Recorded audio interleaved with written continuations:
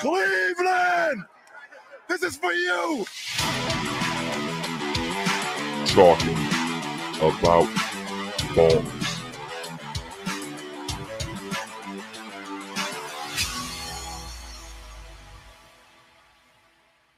Ladies and gentlemen, welcome to Talking About Balls. I am Justin George, joined as always by Kyle Price and Tim Buck2. What's up, fellas? Not much, man. Excited to be here at an earlier time slot. It's weird. I can see sun peeking through the windows. Driving here, I had sunglasses on.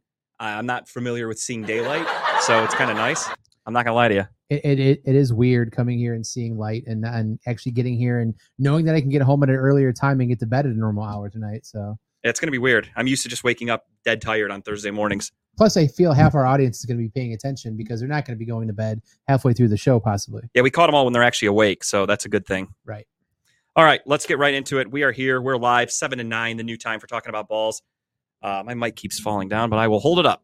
That's what we do here. Not tightening down. So Justin's not going to talk, time. so There we it's go. okay. Sorry about that. What's up? This one? The big one, yeah. It's fallen down on this one. It's all good. We'll work through it. All right, Guardians are in first place, ladies and gentlemen. The cheapest team in baseball are in first place. I went into this. I talked last week. Kyle literally asked me, what do I think they're going to do? And I said, nothing. I think we're going to fall short. They're going to get just enough hope for all the fans, and then they're going to blow it. Here they are holding the first place, though. I mean, it's only by, what, one game right now? I thought it's two. Maybe it's one after last night's loss. But Yeah, I mean, I think it's one today. I don't know. I still don't believe they're going to do much. They're the benefit of a schedule right now. I mean, they're playing some pretty bad teams. Yeah, I mean, look around the divisions. Look at the Guardians' record. Look at the record for every other team in the league, basically. Right. In any other league, we have no shot. I mean, don't get me wrong. We're still a wild card contender, but in terms of division winning, this is the worst division in baseball. So, of course, the Guardians are in first place. I'm happy about it. I'm not mad. Do I think they could actually make a deep run in the playoffs? Time will tell. They're young. Who knows with this squad? They're surprising everybody already. I mean, But they lead I don't know. MLB in what, singles, like base hits? I Yeah, think they're just a good fundamental team. They hit the ball, they get on base. Yeah, that's all it. they do. I mean, I remember joking about it. I was making fun of him even when beginning of the season, Terry Francona said, we got this guy Quan coming up. And I remember I forgot his name. I couldn't remember. Yeah. Greg had to correct me. And I'm like, we got this guy Quan coming up. And Francona's like, he's not going to hit home runs. He's going to hit the ball. He's going to hit for average. He's going to get on base. And I was like, fuck yeah, that's awesome. And here we got Tim fixing it. So it's just a little too tight on that cord there. There we go. Staying up. Here we go. I can hear myself actually. All There we right. go. Perfect. Thank you, sir. It's all right. We work through issues here. Technical difficulties. It's a new time, new shit. Everything's going to go wrong. It's what we do, but we work through it. We power through. But yeah, so the Guardians are surprising everybody. They're one of the youngest teams in baseball, if not the youngest, I think. I think they are the youngest team in baseball. They're the youngest team in baseball. They're calling up a ton of rookies. A lot. We have, 6, 7, 8 guys, something like that in the top 100 of prospects. We're obviously not going to call them all up. But I saw that list the other day. Was it last night or the night before they came out with the top, the best top 100 prospects, and the Guardians. Yep. I don't want to get hit.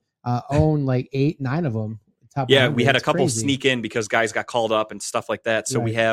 have Bo Naylor, who's Josh Naylor's younger brother, the Right. catcher. He just jumped in. He's like 98 out of 100. But I mean, I'll take it. That's another guy on the top 100 list. That pitcher who's in AAA right now, he's 10 right now, I believe. He's ranked 10. Yeah, we've got one guy. Yeah. I forgot his name, Esposito or something like that. Yeah. Uh, That's the he's a Indians guy one. that we might have to The bring up Guardians. for an arm as we keep going forward. I mean, the pitching's been phenomenal lately. I have no issues with the Are pitching. you okay with the starting rotation as it sits right now? Hard to say. I mean, I don't think in a playoff series. Bieber's really the only one with legitimate playoff experience, and he chokes when he's in the playoffs. Right. He gets rocked. I just don't think any of the other 4 in a playoff series will pitch more than maybe 3 or 4 innings. I think it'd be a committee pitching trying to get back to the next start for Bieber. It really depends on who is going and how they're doing, because you got a guy like Tristan McKenzie, for instance. Tristan McKenzie he's either amazing, Right. lights out, yeah. or it's ugly. And in the playoffs, you can't afford ugly. So yeah, if he gives up a couple home runs, a couple runs early, he's getting yanked. But if he's killing it, he's striking guys out, not walking anybody, not giving up hits, then he's going to play most of the game. Such a skinny dude. I feel like a baseball is going to hit him and break him in half. The good thing about him being so skinny, though, is that it's hard for the baseball to hit him. He can just turn his body. He's like a He's like a popsicle stick. So it works out in his favor. But yeah, the Guardians, they're young, they're fun.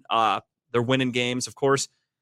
I've learned my lesson. I'm not going to ever talk nicely about the Guardians again because when you talk shit, they do well. I made the mistake the other night of texting my friends, talking a little shit about the Guardians being in first place. We've lost 2 in a row since I sent that text. So that Jersey curse you have. I'm done. I curse teams. I am shitting on the Guardians here going forward. The Dolans still suck. I hate them. The team, they're overachieving right now. It's like the movie Major League. They're going to choke. Bunch of young kids who don't know what they're doing. They don't have the balls to make it to the playoffs. They're going to piss it all away. Ozzie Guillen's going to come out of retirement just to stand on the field to do the choking sign again, like he did to us years ago when he was with the White Sox, that son of a bitch. This wasn't Mets fans that your friends that are friends. Yeah, I love making fun of them because they've lost a couple here to the Braves, who are trailing them by like 3 games in the division. So they're actually gaining a little ground. So I love making fun of them about that. The Mets are actually a pretty good team, but until I see them actually put postseason success together, I just keep shitting on them. I shit on Francisco Lindor, who I love personally, but I like to tell my friends that he's a playoff choke artist and that he's going to choke for them in the playoffs. We'll get to see this year, so we'll see if he actually holds up to his name. Yeah, I mean, we'll see. I just like talking shit to him. It's fun for me. So I do it all the time. So have you been to what, one Guardians game this year? None. 0 this year. Are you going to go to one before the end of the season? If the opportunity arises, if somebody hits me up with like free tickets or something, I'm not going out of my way to go to a game, honestly. I mean, they're pretty much close to free anyways. You can go, I think, standing No, room they're right still, now. the Guardians still charge a lot of money. Like the standing room, like whatever over by the bar where you can buy tickets for like, what, $15, $16? Yeah, it's like $15 to get into the thing, but then you got to go down there. You got to pay to park. Yeah, it's true. You only get one free beer. I'm not going to a baseball game to only have one beer. I need food. I need other beers. It's like a $50, $60 night just for one person. It's steep. That's true. And if they're not willing to my thing is, if they're not willing to put money into the team, I'm not willing to put money into the team myself. That's how I look at it. So you need somebody to take you down and pay for the entire night, like a date. Free ticket. I would go for a free ticket. Or if the Dolans actually spent a little bit of money on the team, then I would be like, yeah, let's go to games. I haven't gone to a home opener in 2 years now, I think, because I keep meaning to like maybe possibly ask the wife if she wants to go down just for a game, just get a night out in the town or whatever. But every time I do, I'm like, I forget we have a team sometimes. I don't watch it many Guardians games. I don't either. Now that I have YouTube TV, I have somebody else's account information. I watch it on Bally, the app, but because it's a separate app, I'm usually watching YouTube TV. I forget that it's on. Right. So I'm not even watching the games hardly. I'll check the score on Twitter and I'm like, oh shit, they're playing right now. It's the 8th inning. And I'm like, well, it's almost over. I'm not going to turn it on. Right. I mean, I do like the checks on the ESPN app, seeing what the score is. Do we win? I get the updates on the phone. And that's when I usually remember they had a game today. You know what I mean? Yeah, absolutely. I really don't pay attention. I mean, I follow them on social media. So I see like every day they post the lineup, they post the time of the game.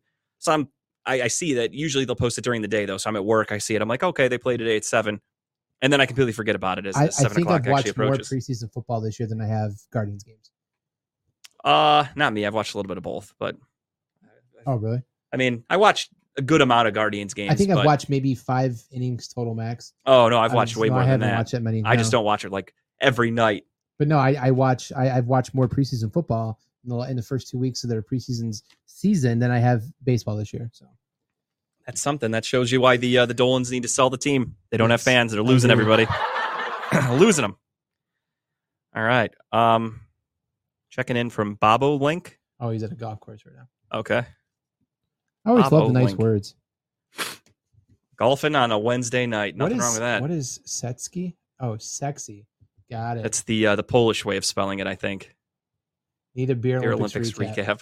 Possibly out of the break. It was quite eventful, quite disheartening to some people, but my teammate needs to have a talking to. We'll just say it that. Some people win, some people lose. That's just how it goes. Yeah.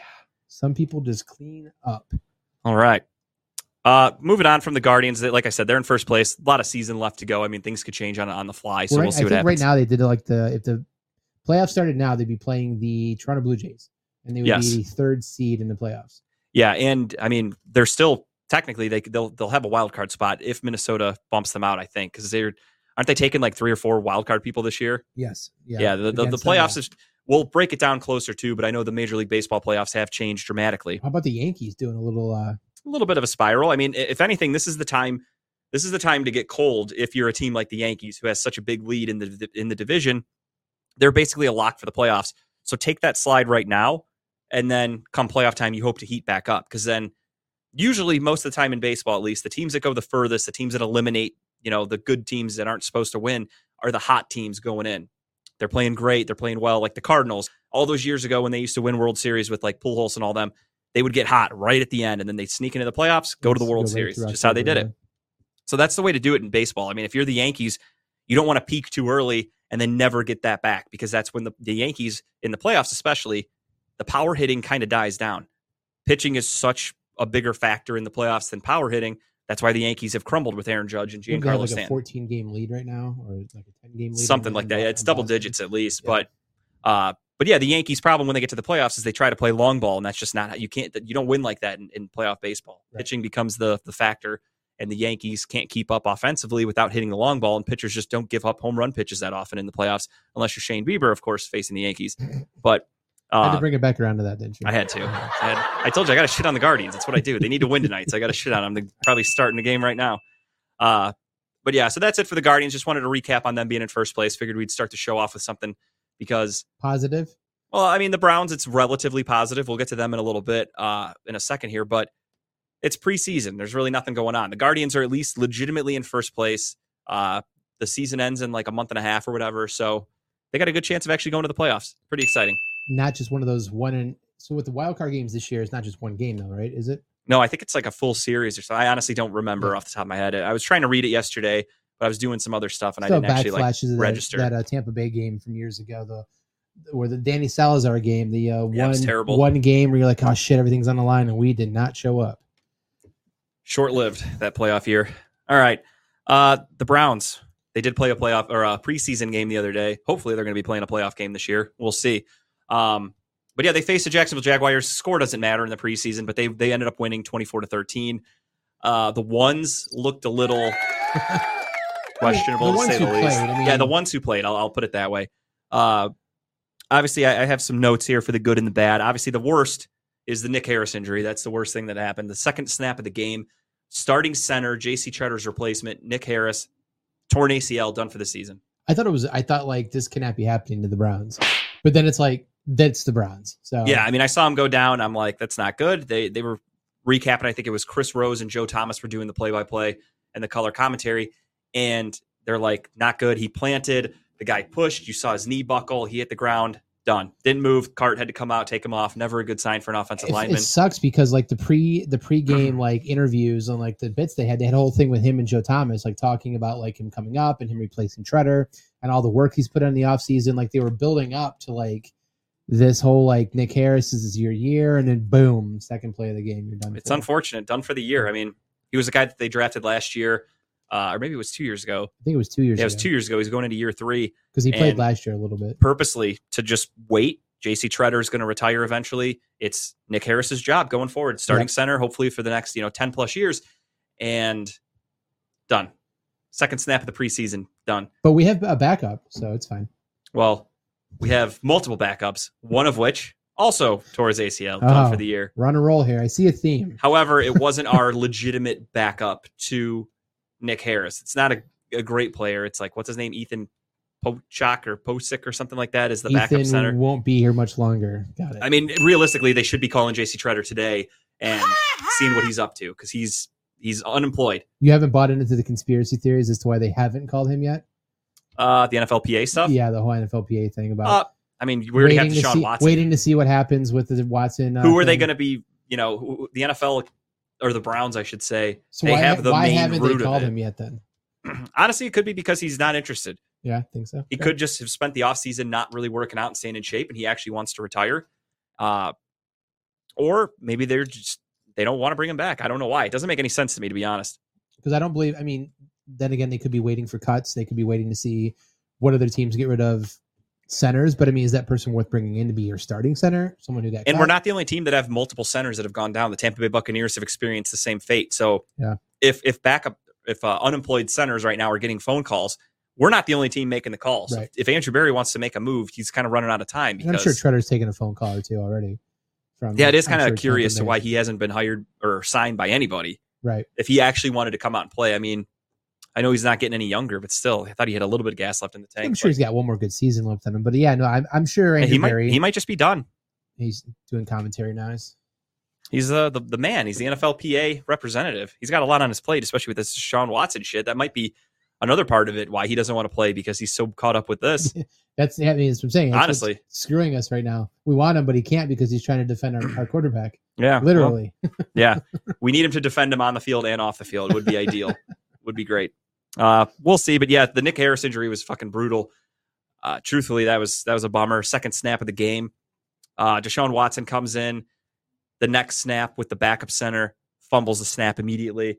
And you need that repetitiveness. You don't have that. You're not used to him. I am all for the heat that the Browns are going to take this year. Most hated team in NFL. The Jaguars fans, I'll give them credit for being a preseason game and for being Jacksonville, which is known for like shitty fans and a shitty football team. They brought it. They came out, they booed the shit out of him. They were chanting like sexual predator, you're disgusting, or whatever they were chanting, stupid shit like that. The funny thing to me though is that fans actually thought that they rattled Deshaun Watson. Oh, because of his poor performance? Yeah, quote unquote. Yeah. Poor performance. If you don't actually watch the game, like I'm assuming Mike Florio didn't watch a single second of the game. He just saw the stat line and wrote a hate piece on Deshaun Watson. I saw other fans texting and tweeting and posting about Deshaun Watson sucking and this and that. Guaranteed they didn't watch the game, because if they did, they would have seen Deshaun Watson had 3 perfect passes to Anthony Schwartz, 2 of which were drops, 1 of which was the wrong route by Anthony Schwartz. There was a botched snap with the backup center. Not Deshaun Watson's fault. Your first time taking a snap from a guy that you've never practiced with. And then other than that, he didn't do anything wrong. I mean, again, if Schwartz didn't make those huge drops, the plays stay alive. On the second Schwartz drop where there was an offensive penalty on the offensive line for holding, the pocket collapsed. Deshaun Watson stepped up, rolled out to the right a little bit. Oh, that was a perfectly... Never took his head downfield, just looked straight ahead, looked great, kept his composure, was poised. I remember, not to harp on him too much with Baker Mayfield. In a situation like that, when the pocket collapses with Baker Mayfield... behind. Well, not even that, but Baker panics. That's when he starts spinning around and like he looks lost sometimes. You've seen him do it 100 times. When he's on your team as your quarterback and you're rooting for Baker Mayfield, you see him spinning around and you're like, come on, make something happen. And it never really did. Right. Deshaun Watson, on the other hand, sees the pocket collapse, steps up, rolls out, hits Anthony Schwartz with a perfect pass, butterfingers. But Schwartz made some great plays in practice this week. He did. Some great catches. However, I will say on the bright side, my biggest concern for Schwartz, not just his hands, was his route running, his ability to get open. He showed that he could do that at least. So there's a little bit of positive. Hey, it's a glimmer of hope. Positive steps here. It's just, we'll get to it. I know we're getting to it later in the show, but it's just the amount of overreactness and like how social media blew up the second that Deshaun was done playing for the night. Immediately. Everybody turned into John Madden analyzing a game. My favorite was, and again, to bring his name up a second time today, Mike Florio immediately wrote an article about Deshaun Watson and said, Kevin Stefanski after the game was asked about Deshaun's poor performance. He downplayed it, said, he's just shaking some rust off. And then Florio goes into this long piece about how bad it was. And then I'm reading the comments from the Pro Football Talk fans, and they're all shitting on Watson, and they're saying, like, good, he sucks, he should never play again, blah, blah, blah. And I'm just thinking in my head, like, I really want to reply to all these people and just tell them they're all fucking idiots, but I didn't. And I feel like a better person for not doing it. Wow, progress, sir. It really is. I'm a better man. You're maturing. I'm growing up. Age. I'm getting older, getting wiser. It's just not worth the time. I've come to the realization that I've gotten into so many arguments with people that really don't know what they're watching when they watch football. And we'll get into it after the break. I've got a little segment I wanted to talk about with fans' overreaction to preseason games, and I have some prime examples. One of which, spoiler alert, I happened to be in the Pittsburgh area over the weekend. I watched the Steelers-Seahawks game from a bar in Pittsburgh, surrounded by Steelers fans. How many Super Bowl chants were thrown out? The way they cheered for every fucking play of a preseason game was insane. I'm just sitting there trying to drink a fucking... I drank an icy light. Do you feel special? The Iron City Light. No, it tasted like shit, honestly. It was disgusting. I walk in, I order a Coors Light. I see icy light on the wall. I'm like, oh, that's that Iron City beer everyone talks about. I'm like, all right, let me get one of those. It's trash, dude. It was garbage. Yeah, I hated it. I just wanted to try it. And this is from somebody who drinks like PBR. Yeah, I'll drink anything. Miller Genuine Draft, It wasn't great. I mean, PBR is good as fuck. I don't know. Absolutely. I'm just saying. But when you're categorizing it with the cheaper beers, think of the lower level beers. My personal favorite beer is Busch Light. So that tells you all you need to know about my beer preferences. Like icy light should taste like champagne, but it tasted like piss. I hated it. Yeah, I'm sorry. That's depressing that you had to drink that stuff. But we'll get into that later. We'll talk about how the fans overreacted about shit, and not just them. I have other fans to talk about that are just idiots when it comes to the preseason. They don't know what they're watching.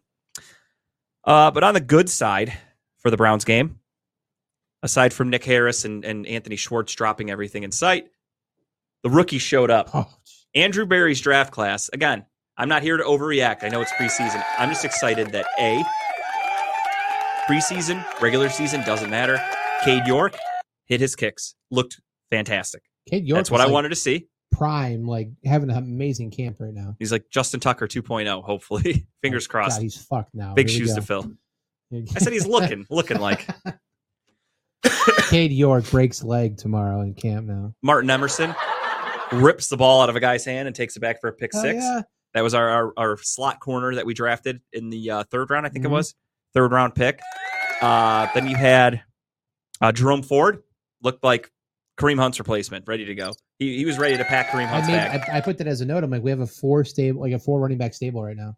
I truly think we'll talk more about it when it gets closer to. Actually, now that I think about it, next time we record, no, we'll have an episode before the season starts. Yep. Okay, so we'll have a good one.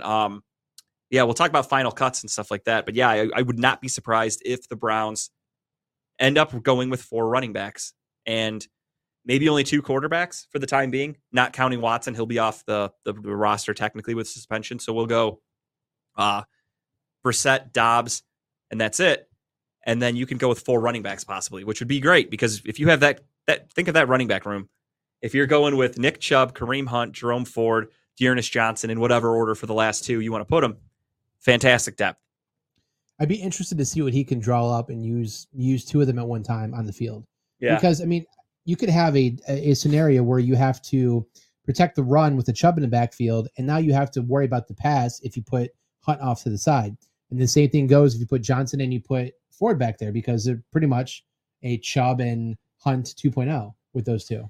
Yeah, it'll be interesting if he does that. I know fans have complained about it for the last 2 years. Kevin Stefanski doesn't really utilize a 2-back formation often.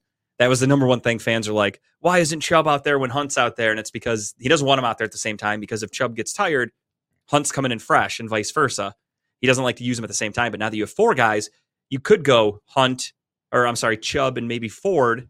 And then when those 2 get a little tired, then you swap them out for Johnson and Hunt. You kind of have that nice little chemistry between the backs. I mean, Ford looked great. Ford had a hell of a game. Again, looked fantastic. I mean, he was our leading rusher. But he was our leading receiver. Had a touchdown from both receiving and running. Yep.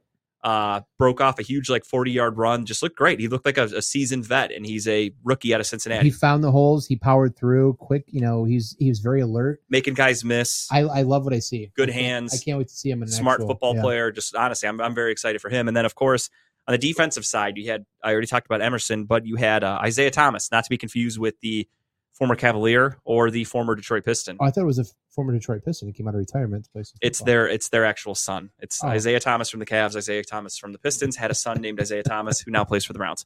It took a long time to name those kids in that family. Yeah, they put a lot of thought into it. But Isaiah Thomas, the outside linebacker, defensive end, whatever you want to call him, he recorded 2 sacks. Again, it's preseason. Just good to see him getting in the backfield. Even Perrion Winfrey had a couple big plays, showed some burst up the middle on the defensive line. I'm a huge Winfrey fan. I cannot wait. I am too. I'm excited. He's the guy that he brings energy, and you need that when you're a young team like the Browns are. I mean, they have some vets, don't get me wrong, but when you're a young team like this and you get a guy like Perrion Winfrey who just comes in 100 miles an hour all day, every day, that's huge. Yeah, I think Isaiah had a cast in his arm yesterday, or like a sling or something. Did he hurt himself? I'm not sure. I didn't see that. So they said he showed up to the practice on Tuesday or maybe Monday with his left hand in like a cast, like one of those makeshift casts. So I'm wondering if maybe he got stepped on or something. But I don't know. I didn't see that serious though. I didn't see that. I mean, that's something with the defensive player. They've been known to wear clubs on their hands, like the brace, whatever. I don't think it's going to stop him from playing, but I'm wondering maybe he gets stepped on. Yeah, no, I didn't actually see anything about that, so I'll have to look into that. But yeah, other than that, it was a good game. Your number one priority for a preseason game is to shake rust off, get guys acclimated with each other, and no injuries. We were able to successfully do 2 of those things.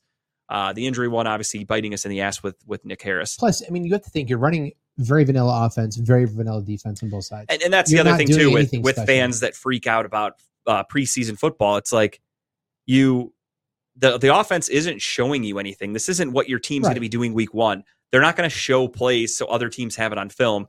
They're just trying to practice some shit. These are probably plays they're going to throw away. They're never going to use them again. It's just to get experience. It's to just see Deshaun Watson throwing to Anthony Schwartz as his potential number 1 wide receiver because Amari Cooper didn't play. David Bell didn't play. Right.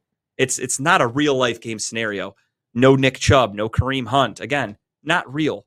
It's just the coach preseason. saying line up in this formation, and we're going to do a two-step read. Throw the ball. It's glorified practice, basically. And that's going to be even more on display this Sunday with the Eagles because that's a practice. They're practicing together this week.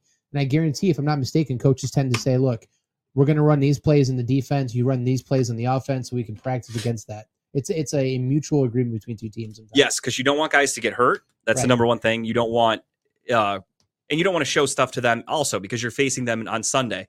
So we're having a joint practice with the Eagles. There's a gnat in here. If you guys saw me sweeping at something. I thought you were losing your mind. It's fine. Yeah, I'm hallucinating right now. I'm tripping balls on ayahuasca. But yeah, if you have a joint practice, which you're almost guaranteed there's going to be a fight. That was the topic on the radio on the way in over here. Yeah. It's almost guaranteed. Yeah. It's a given because these guys, you got to think about it too. You're going to say, in your head, you're thinking Browns versus Eagles, like a typical Sunday. But you have to put into consideration it's an 85-man roster or whatever the fuck it is right now. Half these guys are getting cut. Yep. Half these guys are fighting for their careers, for their families. They're pissed. They're mad. These guys are angry. They're willing to do anything. Yeah. Somebody talks a little shit. There's a fight breaking out. I don't know if you saw the video today from the Patriots and Panthers joint practice. Did you see that? No, I didn't get a chance to. What happened? Huge fight between the Patriots and Panthers. It went out into the crowd. Someone hit a quarterback. I don't even know what caused it. The video starts off with them already in a scuffle, and they push it into the bleachers. And apparently, they fell into the stands and like landed on fans and shit. Like somebody got hurt. Is it Patriots and who? Panthers? Yeah. Was Baker out there throwing some bows? I thought it was him, but it was actually just a little kid sitting in the bleachers. I thought it was Baker though, but it was a little 6-year-old. Like, we got a bunch of Bakers. Oh, that's just a kid. It was just a little kid in a Baker jersey. I was like, wow, they make Baker watch from the stands? That's so weird. But he was the same size, so it was easy to get confused. They're practicing for midseason form. Yeah, he's practicing from the bench where he's probably going to be watching Sam Darnold play. But you're right. There's probably going to be a fight. Fights break out. You just hope it's going to be between some nobody players is kind of your thing. Don't let Myles Garrett, get in a fight. Don't let obviously Deshaun Watson or anybody, because the Eagles are going to be talking shit. Oh, of course. Teams are going to talk shit to the Browns now that you have it. You saw Wyatt Teller talked about that the other day. They asked him, they said the fans in Jacksonville were pretty ruthless. How do you feel about that? And he's like, it's Cleveland against everybody. Like, we don't care.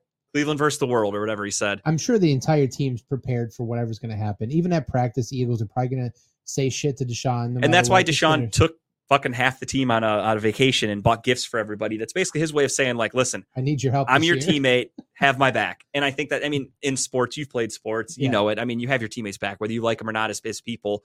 When you're out there on the field together or on the court, whatever sport you play, you have each other's back. That's just what you do. I will tell you what, though, Watson is trying one hell of a way to try to get back in the good graces of the public, because I don't know if you saw this, that he spent like an hour and a half after practice tonight with just signing a line of kids' base footballs and jerseys and shoes. I heard basically he does that every day for the most part. He signs for every child, which is good. I'm a huge autograph hound myself. I like autographs. Yeah. But I got into an argument once with a guy who was trying to like basically make fun of me for getting autographs. And he's like, oh, my kids stopped getting autographs at 13. And I said, well, I pay for them like a fucking adult. I don't go waiting in parking lots for adults. Just throw jerseys at people? No, I'll just buy an autograph. I'm okay with that. I spend money. I'm 30, 33. I know he normally does that, but he really is. I know he's trying to do the little extra, And the other thing too is he was always like this. Deshaun Watson was always known as a really great guy. So it's not like he came here and like, when he was in Houston, he spit on fans and never signed for anybody. But now he's got these accusations. He's trying to turn himself around. He spit on something. He had to lube it up somehow. But he was always a good guy. Yeah, so it's not like he's doing anything different. It's just it's now being put into a bigger light because of his allegations. So now you go, oh, look at him turning his character around. But he was actually a good guy beforehand. Yeah. Never had a bad word about him, really. I don't have a Watson. You have a Watson sign on him? Yeah, I don't have one. I do. It's a Texans mini helmet because his Brown stuff's like, hear this. A Browns mini helmet will go for probably $200. Sure. I got a Texans one. I won it on eBay for $25. Really? Beckett authenticated everything. Jesus. So I'm all about the bargain. I got that for $25. I said, I'll gladly hold this Watson Texans helmet until I can get my hands on a cheap Browns one. I'm fine with that. I'm all about bargains. But this week, Sunday, I think it's Sunday at 1:00, get a little real feel of football again, kind of, even though the weather's probably going to be hot. I didn't even look at the radar, but it's preseason game 2, Browns against the Eagles. I think now that they only played 3 games, is this the dress rehearsal? I believe this is the dress rehearsal. I think some of the starters. And then week 3 is when we're like people won't play. Quarter and a half. and then you'll see the backups the rest of the time. But I'm not mistaken. If the decision doesn't come down by Sunday, I believe Watson's still starting. Which that was on the docket to talk about too. He is supposed to start, but there are rumors that the NFL and Deshaun Watson are going to settle. What do we think it's going to be? 12? He wouldn't settle at 12 initially. So it's weird. I've heard so many different rumors. It's really hard to keep your head around any of this. So you had initially they wanted 12 games and like a $10 million fine. He said, no fucking way. That was the original settlement offer from the NFL to Watson. He said, no. This was before Judge Sue Robinson got her hands on everything. And then I think he wanted like 6 or 8, which is what Sue Robinson gave him. He was happy as hell. Now the NFL says, no way, we can't do that. So I'm wondering if they're going to maybe meet in the middle, maybe do 10 games. Yeah. Do 10 games. I know he countered last week with 8 and like a $5 million fine. Yeah. So maybe the NFL, he countered with 8 and 5. The NFL wants 12 and 10. Maybe they meet in the middle at 10 and like 7.5 and split it down the fucking middle. I can live with 10 games. I mean, it is what it is. I've accepted this season is going to be very difficult because not only do we have a very hard schedule, but we're probably going to be without Deshaun Watson for at least 50% of the season, and that's being nice. 50% is being very generous. Is 10 games enough for you to want to go out and go after Jimmy G? No. And we'll talk about why I still don't want Jimmy G. That's coming up. After the break. That's been like the talk. That's been like it's like, what number makes you want to go get another quarterback? Well, actually, you know what? You could pull that Jimmy G picture right now, Tim. We'll talk about it since we're on the topic, if you don't mind. I don't want Jimmy G because he's still not healthy. Right. We don't know he's what still not throwing. Is, yeah. His shoulder's not great yet. He would have to come into Cleveland. I mean, today is August 17th. The season starts September 11th. We're less than a month away. Right. He's got to learn a playbook, get acclimated with the players, with the coaching staff, everybody, learn the language, the vocabulary of an offense, because it's all way different. Week 3 or 4 anyways, because then he can't throw. It's just, are we going to trade for him like on September 10th and try to have him come in and play? At that point, what's the difference? If you're going to go with Brissett, the only thing though that would make sense from Andrew Berry's perspective is I think the first 4 games of the season, very winnable. Sure. You do have wiggle room, as you said. Maybe you trade for Jimmy G. His shoulder starts slowly getting healthier and healthier. Let's say he's back to throwing around early September. You've got about a month to let him play and to practice before he can really need to start. We wouldn't need him to start till week 5. Yeah. Because you could get away with, who do we have? It's Carolina week 1, should be a win. Jets week 2 against the Jets should be another win. Week 3, we're going against Pittsburgh on Thursday Night Football. Going to be a tough one. I'm not going to lie to you. Don't get me wrong. I don't think Pittsburgh's going to be very good this year. However, it's a rivalry. Pittsburgh's defense is still pretty good. They play us well. It's on the road. Nothing's guaranteed. I'm not willing to just automatically say that's a win. We'll see how both teams look after the actual season starts. And then week 4, I think, is against Atlanta. Yeah. So 4 winnable games with Jacoby Brissett. 4-0, 3-1 coming out of the first. Could be 3-1 coming out of the first 4 games with Jacoby Brissett. Then you say thank you for everything. Hand the keys to Jimmy Garoppolo. But if it's a 10-game suspension, do you really want to just have Garoppolo play 6 games and then you have to bench him? Well, I mean, out of any quarterback you'd bring in, he'd be the most understanding of how that system works. True. At least, but that's the other thing. Is he, though? Because now there's stories that have come out that said the smear campaign when stuff. He signed his extension in San Francisco, the coaching staff couldn't get a hold of him for weeks. Right. He just ignored everybody and blew everybody off. So is he a dickhead? Is he a good teammate? I don't know. I honestly have no idea. I really don't think, patented JG Burp. I really don't think the Browns are interested. I think it's like the JC Treader thing. Yeah. How long are you really going to wait? I feel like the no interest, showing no interest means something.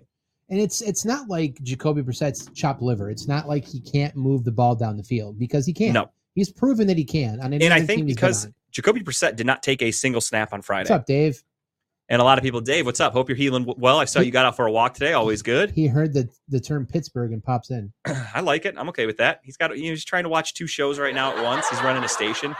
We got big news coming to Redline Radio next week. We're going to hear about it from Lee Money. But yeah, Jacoby Brissett didn't play, and I'm still in that Facebook group with like the British Browns backers or whatever. Yeah. So one of the guys posts on there, and he said, did Jacoby Brissett not play because I heard he's been having horrible practices? Was it like a punishment? And I commented, and I'm like, I said it nicely. I didn't want to say, what are you, a fucking idiot? Because that's something an idiot would ask. Get your teeth fixed. No, not even that. Yeah, he didn't look like Austin Powers or anything like that. But his question was just stupid because he's saying, were they punishing Jacoby Brissett by not playing him? And I said, why the fuck would they bench the guy that's probably starting week 1? You drop why the fuck out of it. Okay. I didn't actually say why the fuck. I just said, I said, I think they're just resting him because he's their starting quarterback. So like Chubb and Garrett, et cetera, Yeah. they just weren't playing certain starters. Like, I don't think it wasn't a punishment to Jacoby Brissett. Does my tweets make you horny, baby? Yeah, Yes. baby. Yeah. I mean, but Jacoby's like, from what I've heard, he's looked good in practice. You know, the video highlights you get sent on Twitter from like the reporters. I've heard the same thing. That's He's why I don't making know good where, like, throws. maybe He's- across the pond they're getting different Yeah. news. But And what do you need from? So here's my other thought process. So they don't go after Jimmy G, right? Mhm. They still have they still have the most cap space out of any Yes. team right now. You then see what's going on with Watson. Okay, now the decision is we're going to just back Jacoby. Now we're going to go out and maybe use some of that cap space to bring in a receiver or two to give more safety valves to Jacoby over the middle. I mean, I would keep my eyes peeled on a couple of guys. There are a few people unemployed at the moment. Obviously, J.C. Treader, we already talked about. I don't know if the Browns are going to show interest in him. But a couple guys they have had their names tied to, whether it be a rumor that was debunked by somebody, but that could always be false. At least they were at one point connected to these players. Ndamukong Suh, Sure. defensive lineman, no defensive tackle, still available, still a possibility. From what I heard, the Browns were interested at one Affordable point. too. He wouldn't be asking for much. No, I mean, at his age right now, the market's drying up. Guys are about to be getting cut. And then you also have Will Fuller still available, who is one of Deshaun Watson's favorite I would targets. love for him to bring Fuller in. Dude's Fuller would be he's interesting, fast. but I don't know if they're going to do it because, again, what are they waiting for? But Will Fuller has shown that he can't stay healthy consistently. He went down to Miami and didn't do much, got hurt damn near immediately. Games, yeah. So it's going to be interesting to see what happens. They're waiting to see what happens with Watson because I think it's like whatever That determines happens exactly here, what route we go for the season. Because exactly. a 10-game suspension, I think Andrew Berry's going to think, okay, we can do something with 10 games. We can still win. We can be competitive when Watson comes back. Playoff run. Yep. 12 plus, you're fucked, I think. Another thing, too, that I don't think fans understand is they think that the offense is going to be identical with Deshaun Watson as it would be with Jacoby Brissett. I like to think that Kevin Stefanski has the wherewithal to run multiple offenses, and I think everybody and their brother knows that's going to be the case. Yeah, I mean, I think We're going to run a very heavy tight end set. It's going to look, and I'm not knocking him, it's going to be reminiscent of the Baker Mayfield offense. You're going to have a lot of tight ends. Down a lot of people. And that's okay, but that's Stefanski. Again, I said this last week. I've said it multiple times. We went 8-9 last year, and we had a bottom 5 passing offense. I'm not just saying Baker, because that's including Case Keenum started a couple games. It's including Nick Mullins started a game. We had a bottom 5, and that's just fact. I'm not bashing any specific player. Bottom 5 passing offense. Injuries or not, bottom 5, we still won 8 games. That's impressive as fuck to me. So any fan out there that's questioning Kevin Stefanski or even saying he should be on the hot seat, you're a fucking idiot. Go play in traffic. That's the best thing I can tell you. The year before that. Yeah, one coach of the year comes back, still wins 8 games, which what coach in Cleveland Browns history since 1999, at least, that we've watched as fans, has come in and won almost 10 games 2 years in a row? The answer is none. None. Kevin Stefanski takes us to the playoffs, wins, what did we win in that year? 10 games? 11 games. 11? Then the next year. It was like, I don't know. Either way, it was double digits. We win a double digits. The next year, we win 8-9 with such a fucked up season. You have the Odell drama. You have Baker playing hurt. You have that drama going on. You've got Nick Chubb and Kareem Hunt getting hurt, COVID, all this shit we had to deal with last year, starting Nick Mullins in a huge game against the Raiders. You had the 4-interception game against the Packers from Baker Mayfield.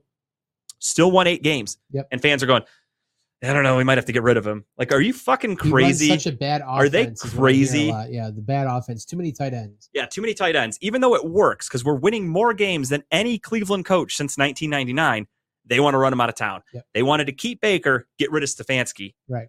Stefanski consistently wins. Butch Davis didn't win that many games. We had one playoff year with Butch Davis. Then we sucked again. Is that the infamous 2007 season? No, that was Romeo. 2002 was Butch Davis. That was a Tim Couch. Yeah. But yeah, we haven't had consecutive winning seasons. Not that 8-9 is a winning season, but you know what I mean. Just getting to 8 wins even.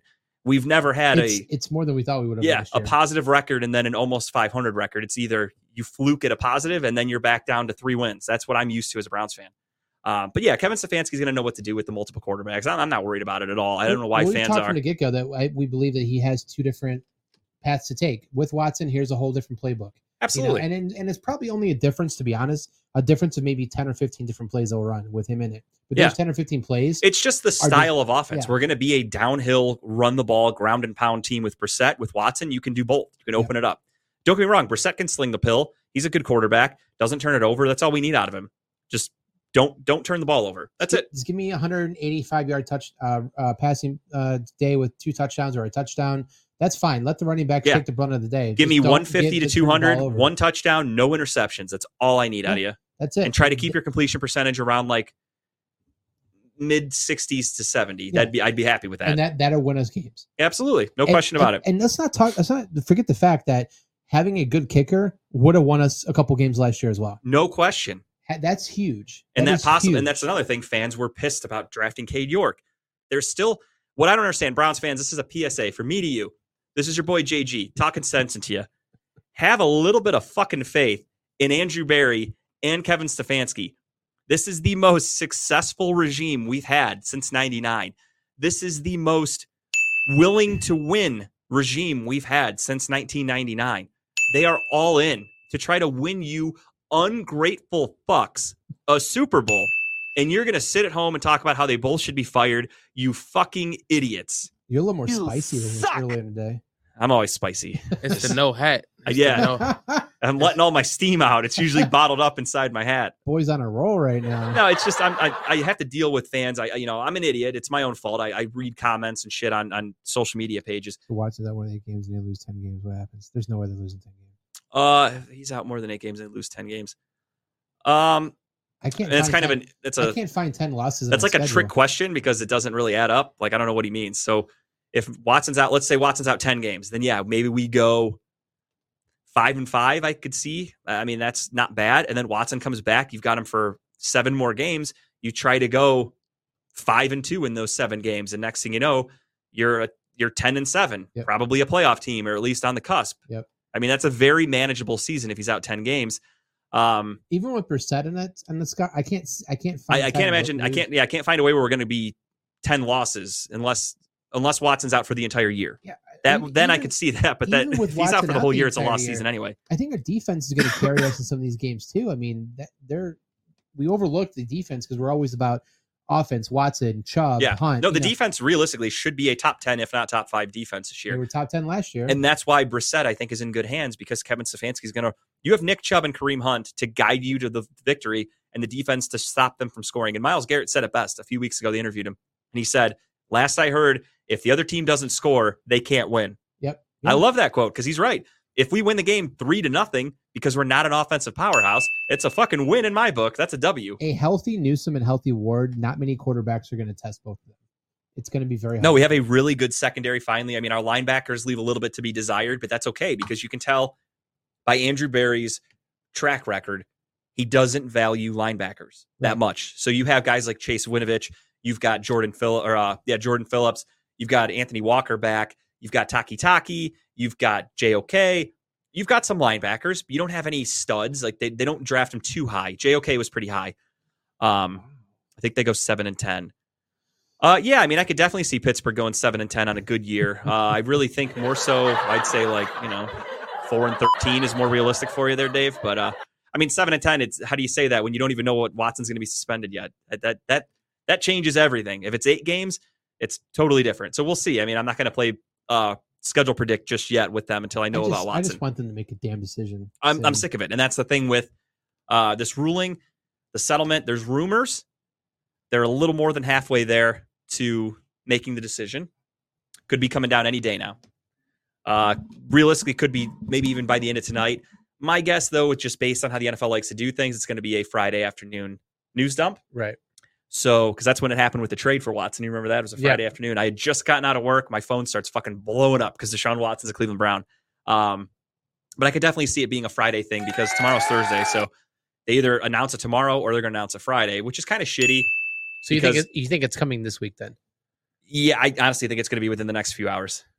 Oh, you're calling it tonight? Or next few days. I was like, next few days. Sorry. Yes. Yeah, from what I heard today, it sounds like it's really close. I only bring the Steelers in it because, I mean, the Steel City running lates, basically, you guys are a Browns show now at this point. I think the Browns should get paid Every time I've turned on the show. show, you guys start off talking about the Browns. You guys talk more about the Browns than you do the Steelers eventually. Sorry, the team from First Energy is what they say. No, yeah, I'm sorry. You guys talk about the Browns more than you talk about the team from Acrisure Stadium. What a shitty fucking name, Acrisure. Acrisure. That sounds like something old people drink so their bones don't fall off. Brittle bones. They're like, Acrisure, I have it with a straw every night at 6 p.m. before I go to bed. Is that before they put the Depends on? That's before Ben Stiller comes in and gives him a nice glass of shut the hell up, like in Billy Madison.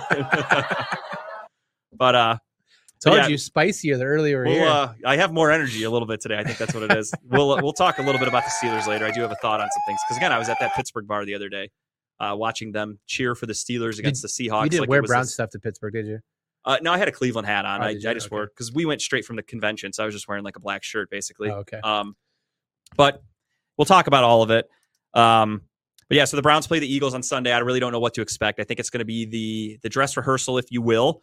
The joint practices are going to be happening. The NFL could be coming down with the Watson news, which is going to fuck everything up because Deshaun Watson's your number one quarterback when he plays in practice. So if they come down on Friday, he'll have a couple joint practices with the Eagles. He's ready to start on Sunday, and the NFL could come in and go, not so fast. Right. You're on the pine. I for sure thought that they were going to say it before the first preseason Amen, game. Dave. I didn't think they wanted him on the field at all. So I thought they were going to come down with the ruling right before that game started. The Browns tried to call their bluff a little bit. I like that. Yeah. I mean, I thought the same thing when the Browns announced Deshaun Watson is the starting quarterback, and all the stories immediately after just said Deshaun's the starting quarterback if there's no ruling by the NFL. Right. So that's kind of the Browns' way of saying like shit or get off the pot. And still nothing. They got off the pot. They must be constipated because nothing happened. And we're moving on to week 2 of the preseason. Still no ruling. It is getting a little ridiculous, though. I mean, I said it last week. It's absurd that it's taking up the entire newsreel. Every show you turn into, you can talk a little bit about baseball. Then it's okay, Watson, or you talk a little bit about practice and who's doing well. Then it's Watson. Like just make a decision. Let's move on. Let's get on to the other parts of football. Yeah, like there's a guy on 850 ESPN Cleveland here in Ohio. If you're a radio person, dumpster diving for radio stations. Well, I only listen to 850 or 92.3 pretty much. If I'm listening to sports talk, that's all I got. But there was a guy who was subbing in the other day. I won't say his name because I hate him that much. I think he's terrible at what he does. How he managed to get a position with ESPN 850 is mind-boggling to me because he's awful. Doesn't start with an E, does it? No. This is somebody who you might not even know because he's not even like a regular person on the station. Okay. But he was filling in for the show the other day because some guys were on vacation. I turned it on for a second because I didn't know they were on vacation. So it's 9:00. The show starts. They announce the names of who's hosting. And I'm like, oh, this is going to be terrible. And I left it on for a minute. And before I could even change the dial, he comes in and says, oh, man, I wish the NFL would just suspend Watson for the rest of his career. Can we get Baker back? You suck. And I was like, okay, I'm done with this guy because I don't even think he was joking. I really just think he's that stupid of a person. So I just said, I'm out. I'm fucking Hot done. Takes early in the morning. Done. 9 a.m. I was done. I made it from 9 a.m. to 9:01. Basically, listening to that show. Did you listen to 92.3 this morning? No, I didn't actually. Okay, so a caller calls in because they're talking about like the amount of games, and someone's like, you know what? I think what they should do and what they ought to do is just have the NFL choose what games he gets suspended. And so Ken Carmen's like, so wait a minute, you want him to put like the schedule into like a little like tumbler of like lateral balls and like the NBA game draft 1 lottery. Suspended from this game. I did make a joke with my buddy at work today, and I was like, let's say it's a 10-game suspension, but there was that weird thing that kept floating around in the Twitter rumorville the Texans thing about the Texans game. That's week 12. 12. So it would be a 12-game suspension would make Right. him miss the Texans game. So the game's technically week 13, but we have a bye week. Right, so right. yeah. I made a joke with my friend, and I'm like, all right, if it's a 10-game suspension, maybe he sits out 1 through 9, comes back, and then has to sit out the Texans game just to make them happy. If that's what they want, I could live with that because I truthfully think Josh Dobbs or Jacoby Brissett could beat the Texans. Yeah. So if we don't have Watson that game, I don't care. I trust them over Davis fucking Mills. Call me crazy. He's a stud quarterback, man. What are you talking about? I mean, I will say he looks like he might be the best quarterback out of last year's draft class, which is saying something. Yeah, that's as of right now, at least. Oof. But for the Eagles game coming up, I mean, not much to preview. It is a preseason game. Same things as you would normally expect to hear. Stay healthy. Be smart. Don't do anything stupid. I have a little nugget about the Eagles from their first preseason game against the Jets we'll talk about after the break. Because after the break, I like to do the first half for this week at least. It could change. Now that we're 7-9, I'm just trying some things out. So I'm doing the first part of the show, except for the Jimmy G shit, because it was affiliated with Cleveland. Trying to stick with Cleveland. After the break, we're going to go around the country. We'll talk about everything else. But with the Eagles, they played the Jets last week, so we'll talk a little bit about that because there were some key things that happened in that game that I really want to get to. But I think this is a good test for the Browns here. You have the Eagles coming off a playoff year. I was listening to, you know Greg Rosenthal from the NFL Network. Yep. He's on the JRVP podcast with Anthony Jeselnik, one of my favorite comedians. Greg Rosenthal and Anthony Jeselnik are best friends. They do a podcast together. Greg Rosenthal, of course, works for the NFL. And he was asked a football question on an episode a couple weeks ago, and they just said, who do you like? If you went to Vegas and you were going to make a bet on whatever team you think is going to win the Super Bowl this year, who's your confident pick? And he said the Eagles. He said he likes their roster from top to bottom. They're young. They're hungry. They play well together. He thinks they're the surprise team in the NFL this year. So for me, I know it's the preseason. I know it's going to be a small sample size, but I want the Browns to kind of take it seriously, and let's see how they stack up against a team that some people think are going to be, if not at least a lock for the playoffs, a pretty decent contender in the Eagles. They have a very interesting roster. They do. I mean, they got better in all the right places. They knew what they wanted. They got the wide receiver from Tennessee, AJ Brown. They loaded up, and they got Devontae Smith last year. They're a damn good team. Yeah. Jalen Hurts.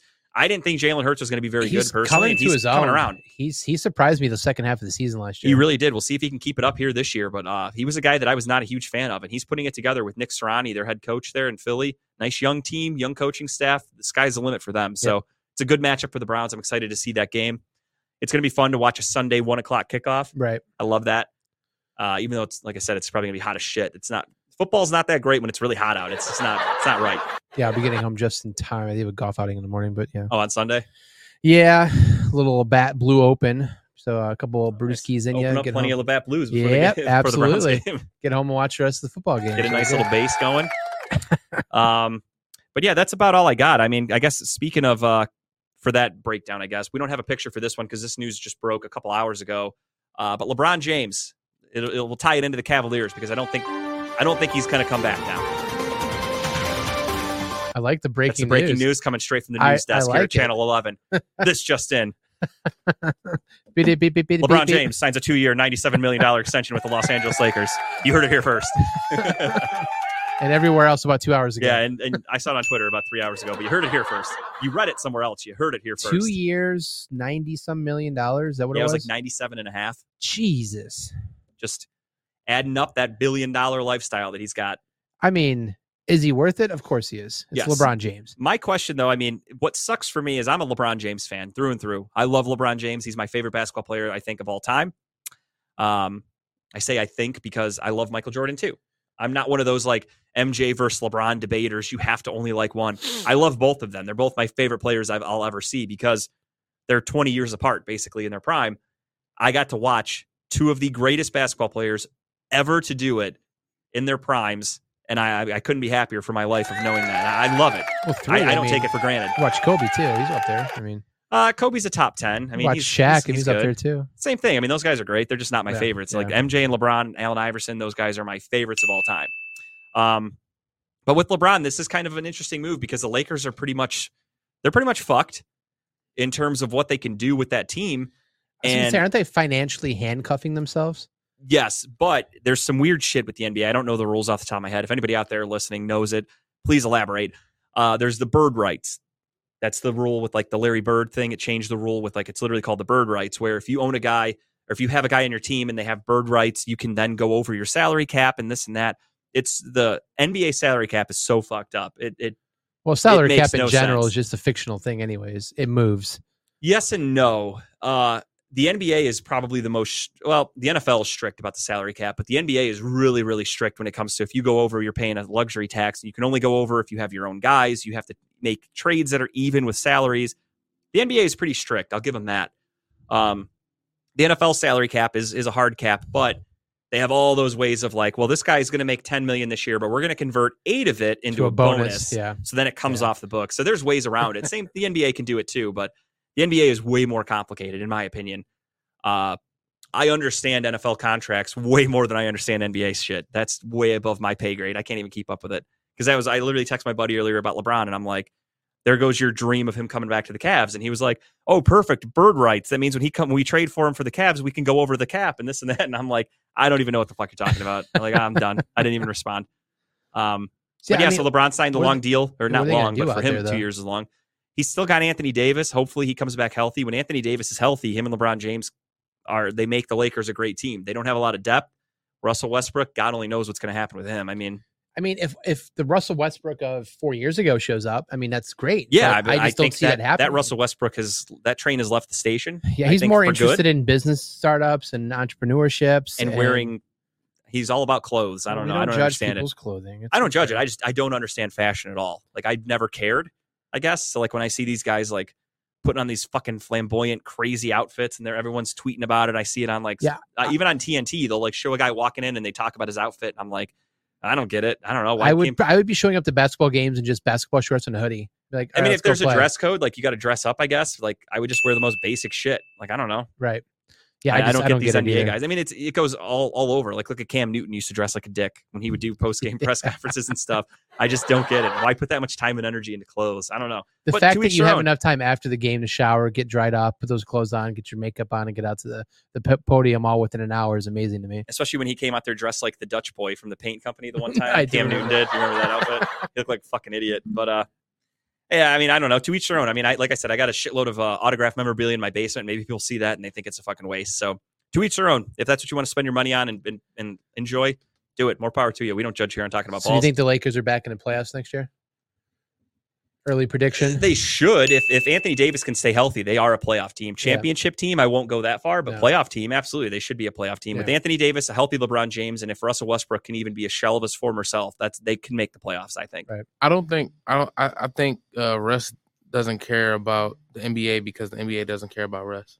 I agree completely. He's a hot-tempered dude, and like he is it's almost like he's got that attitude of like me against everybody kind of thing. Like he's mad at the world. So it just depends on which version of Russ you're going to get. Are you going to get the try hard and actually want to win Russ, or are you going to get the stat padding Russ, which is what he was with Oklahoma City when they were bad? Yeah, I mean, triple-double Russ was fun to watch, but when I actually went to a game against the Thunder and I watched Russ in person, I was like, I would hate for him to be on the Cavs, truthfully. Watching a guy play basketball like this is infuriating. At the end of the day, yeah, he has a triple-double. It looks great on paper. But watch how many times he shoots these fucking air balls and horrible passes and shots that go into the crowd, and you're like, this is terrible. Like, I would not want to root for this. Yeah, I mean, he has it in him to be a good teammate and a good basketball player. Obviously, he's in an NBA, but I just don't think he can mesh well with others. He needs to be like the only big name on that team. No, and I said this, I mean, when did they break up? Almost 10 years ago or whatever. When Oklahoma City broke up the band there and they got rid of James Harden, the first thing I told everybody, I was like, they got rid of the wrong guy. They should have got rid of Westbrook. I think if Harden and Durant stayed together in OKC and they got rid of Westbrook, they might have a championship. Yeah, that worked out. Yeah, they fucked up. 10 years later on another I'll team. give Oklahoma City credit, though. I mean, they know how to draft. They know how to build, but they fucked up that trade, in my opinion. Yeah, and they're going to have another good team this year, too. Because that's the kind of thing that they could have kept that as a dynasty, because that was an Oklahoma City Thunder team where those guys are still playing pretty well. At least Durant is. James Harden's kind of fallen off. But they would never have been able to afford him this late in their careers, though. No, but I just mean at that time, they could have kept that squad together and built up like the Warriors did, or whoever. You got these teams that actually try to keep the core pieces in place. They could have done that, but they had to break it all up. I mean, it's for the best now, I suppose. They got great draft picks and great draft classes coming up, and Chet Holmgren and all that shit. But they got rid of the wrong guy. They fucked up. It happens. You got to take chances. Sometimes they backfire. We're going to get to a break. We have just completed our first hour of the 7 to 9 talking about balls. 2-hour specials. I'm loving it. I cannot wait till we get every fucking week. We get to talk about games and do our picks and all that shit. Break down the week that was. I cannot wait. I'm so excited. I love football season, as Dave said. There's another one of my burps. But we are going to take a quick little break. We're going to come back. We're going to do some ads, and then we're going to wrap up the last hour of the show. I can actually say we are at the halfway point. We are there. So we'll talk to you guys in a little bit. We're here live at Growing Wings Adult Services Studio number 2 here, and I've been here a million times, mostly at night, though. This place is a different vibe when you're here during the day and the sun's still shining. It's beautiful. Couldn't be here without the fantastic support that we have from Growing Wings Adult Services. They're the official sponsor of the state-of-the-art Studio number 2. Growing Wings Adult Service has over 7 years' experience of taking care of adults with disabilities. For more information, call Lisa at 234-334-7600. 7547. You know what's on fire right now in our economy, and it's not the actual economy, but it's people who are selling their damn houses. If you want to make a buck, double your income. Double your value in your house. Sell your house now because everyone's trying to All buy. about profits. It's all about profit. It's all about profit over at All Access Realty too. This is a newer sponsor, I believe, too, of Redline Radio. Brand new. Yeah. Brand new. The first time we're talking about them, honestly. I believe so. Yeah. So if you guys are looking to sell your house, you're looking to upgrade your business. Whether you're going to go wanting to buy new, you're just getting a family wanting to get into a house, give Frank a call over All Access Realty. He's a veteran of the country. He served our country. Now he's serving the community. Give Frank a call at 440-391-7430, or you can email him if you want to. You have some questions you want to ask him, shoot him an email at franks@allaccessrealty.com. Now, if you already have a house or if you got a new build, something like that, go ahead and give Dynatech a call because many satisfied customers have said that their diamond saw blades are the fastest cutting and longest lasting in the business. Customer satisfaction is how they measure success at Dynatech. Don't take that for granted. Customer satisfaction should be number one for everybody. They have products that include saw blades, abrasive blades, pavement marking blades, core drill rigs, core drill bits, high-speed gas saws, masonry saws, walk-behind saws, tile saws, and other construction equipment. They're the place to go to, Dynatech. They have it all, the best of the best. Give them a call at 1-800-446-9001 or visit their website at dynatech.com, or they're located at 161 Reeser Court, Elyria, Ohio, 44035. Another new sponsor. All these new sponsors coming left and right. It's amazing. Ton of them. We're going to stick with the house theme. You have houses. What do you have in a house? You have drains. Drains get clogged. They get backed up. You get floods in your basement. You get floods other places of your house. If that ever happens to you, our new sponsor, Smith's Drain Service LLC, will take care of those needs. They'll take care of your main sewer lines, your bathtub and laundry lines, septic lines, kitchen and sink lines, floor drains, downspouts, and guess what? So much more. There's so many other things you wouldn't even think about that you could probably use them for. Give them a call. They're family operated and owned over at 440-242-8704. Tell them Redline sent you. Guys, trust me, you're going to need them sometime. Now, this next read that I'm going to have here, I have a bone to pick with these people, but I'm going to be professional. That's who I am. It's one of one sports cards and memorabilia. So for those of you, I talked about it a couple of weeks ago. I had that fundraiser for my wife's uncle. I reached out to a bunch of different companies and businesses in Ohio, asking them for any donations or anything for the fundraiser. One of one at first, where they were the first and only ones to reach out and respond and say, yeah, we'll take a look, see what we can do for you. We'll hit you back. Didn't hear from them for a few weeks, getting a little closer to the fundraiser. So I reach out again. I say, hey, any update on that? I'm just trying to get an idea. And they said, well, our owner is having a kid, so we can't do anything. Oh. And I'm like, well, your business can't run if your owner's having a kid, but I digress. I understand it's a big moment for people, but they never reached back out to me and never heard from them. So they got some making up to do with old JG here, and that could be a remote location. So Dave, get on that. I'd like to do a remote episode from One of One. I think they owe it to me, all the great plugs I give them. But if that doesn't happen, you can go into One of One yourself. Tell them JG sent you. They're located at 13221 Prospect Road, Strongsville, Ohio. Give them a call, 440-638-4044 for all of your sports card memorabilia. That was a hell of a plug right there. Hell of a plug. Now, with that being said, we're not going to plug ads. We're going to be plugging Redline fucking radio, ladies and gentlemen. Shows 7 days a week, 2 studios, non-stop entertainment. I'm going to talk about all the new shows today, if I may. We'll start with Sunday because to me, Sunday is the first day of the week. Absolutely. I think that's how every calendar looks. So, Medium Ratchet, 9:30 to 10:30 at Studio One. New show. Check them out. Another new show at Studio One. They're on. Well, they just wrapped up. She Vibes, 7 to 8. Yep. Redline Radio, Studio One. That's how great Redline is. We have shows going 2 different stations, same time, just pumping out the entertainment. Just flip back and forth. You want to listen to That's part the of way ours? to do it. Yeah. If we hit a forth. spot you don't want to listen to us talking about the Browns for the 1,000th time, fucking move it on to She Vibes. I'm all for it. I don't mind. And then on top of that, we talked about him a little bit. He's relatively new, but I'm still going to consider him a new show, so I'm plugging him again. Club Pizzle, obviously. And then Grape made the return. So to me, he's an oldie but a goodie. He's not a new show, but I still want to plug him because he's back. So everybody give him a little bit of love. 6 to 8, The Grapevine on Studio One. And then another new show on Saturday nights. You have TMI, Too Much Information, from 10 p.m. to midnight. Studio One. Check it all out. So much entertainment. Was I'm looking at show last Saturday. Yeah, they just debuted over the weekend. So yeah, I mean, check it out every day of the week. Honestly, I'm looking at the board right now, and it's just packed every single day. Check it out. I just wanted to shout out all the new shows. And of course, though, because he's here, I cannot leave out my boy Timbuk2. Timbuk Tuesdays. What? Check that shit out. 6 to 8.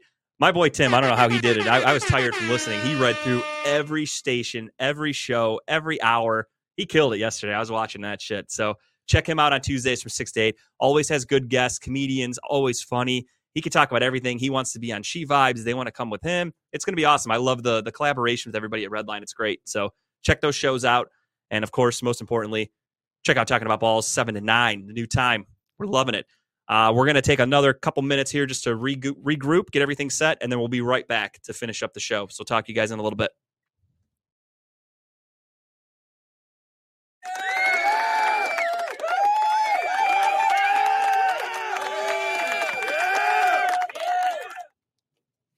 Ladies and gentlemen, we are back talking about balls, finishing up the second half of the show, literally, because we were 2 hours now. So when I say the second half, I'm not lying, like weeks prior. We talked about it a little bit, but yeah, I wanted to start off this segment here just to recap what we said in the first half to fans out there that are possibly joining us a little late. Jimmy G, I don't think is an option for the Browns. I've heard multiple sources that actually work for the Browns that say they've heard nothing.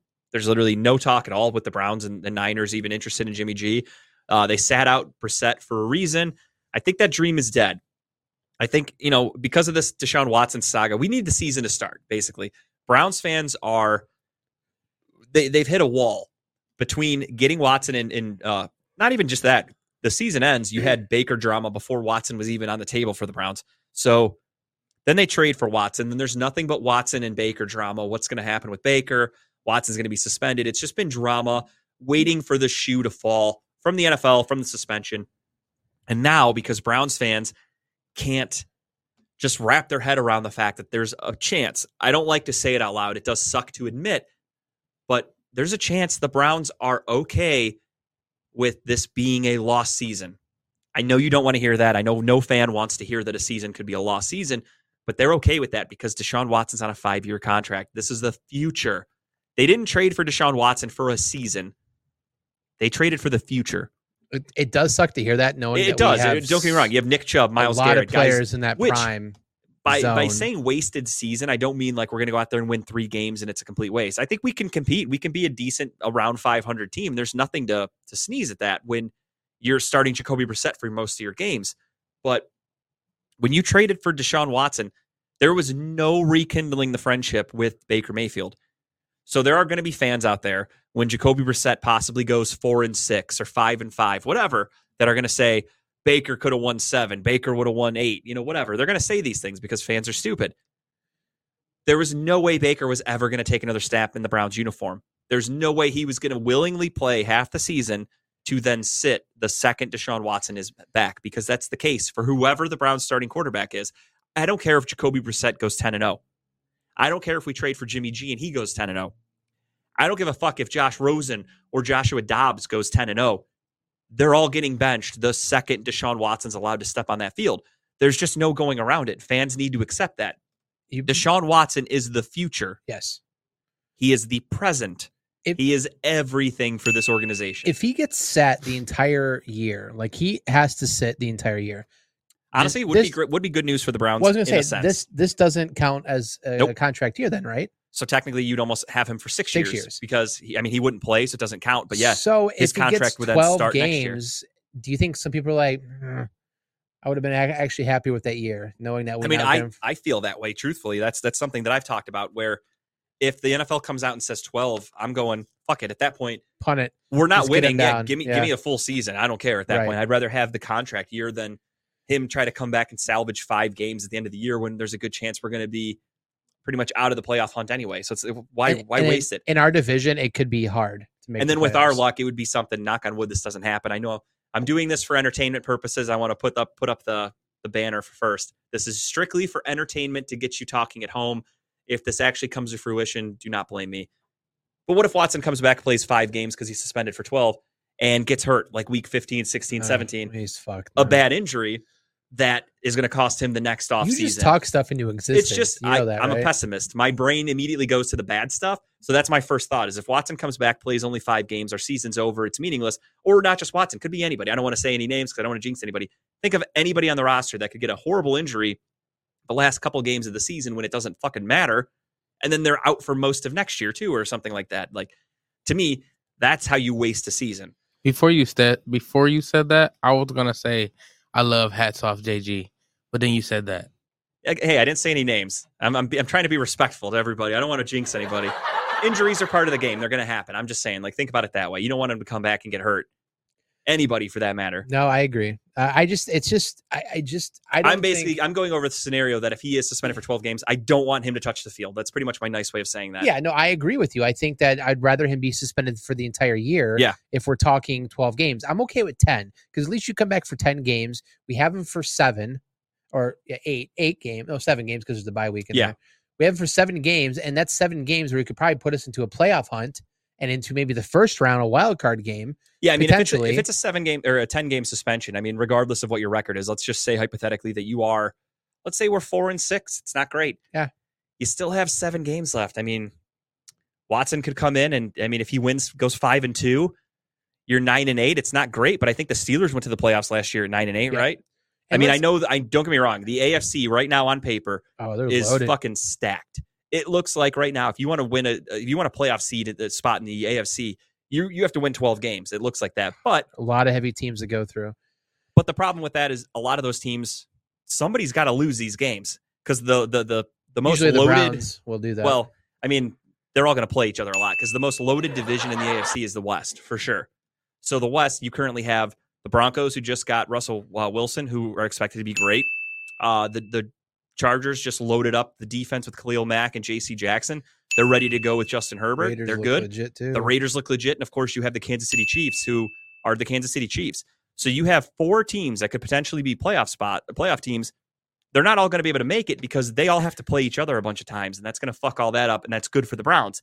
So my goal is, I mean, realistically, we need to go for the division. It's not going to be easy. You expect on paper the Bengals to come back and be really good this year because they went to the Super Bowl. Right. Me personally, I think last year was a bit of a fluke for the Bengals. I don't think they're this complete of a team. I also think they could have a little bit of a Super Bowl hangover, even though they lost. A lot of years, if you look at the track record, the losing team in a Super Bowl comes back and has a down year. A lot of times. I'm secretly hoping myself. I love him as a player. I think Burrow is a hell of a quarterback, but I'm secretly hoping he has a shitty year. Yeah, I'm tired of seeing the Bengals fans be like, "Oh, second coming." They lost that. I forgot his name. The tight end that got hurt in the Super Bowl. He went to the Jets. TJ Uzama or whatever his name is. Who's your mama? Yeah, he's gone. That was a huge target for Burrow. Don't get me wrong. They still have Jamar Chase. They have Tyler Boyd. They still have really good wide receivers. They have Joe Mixon still.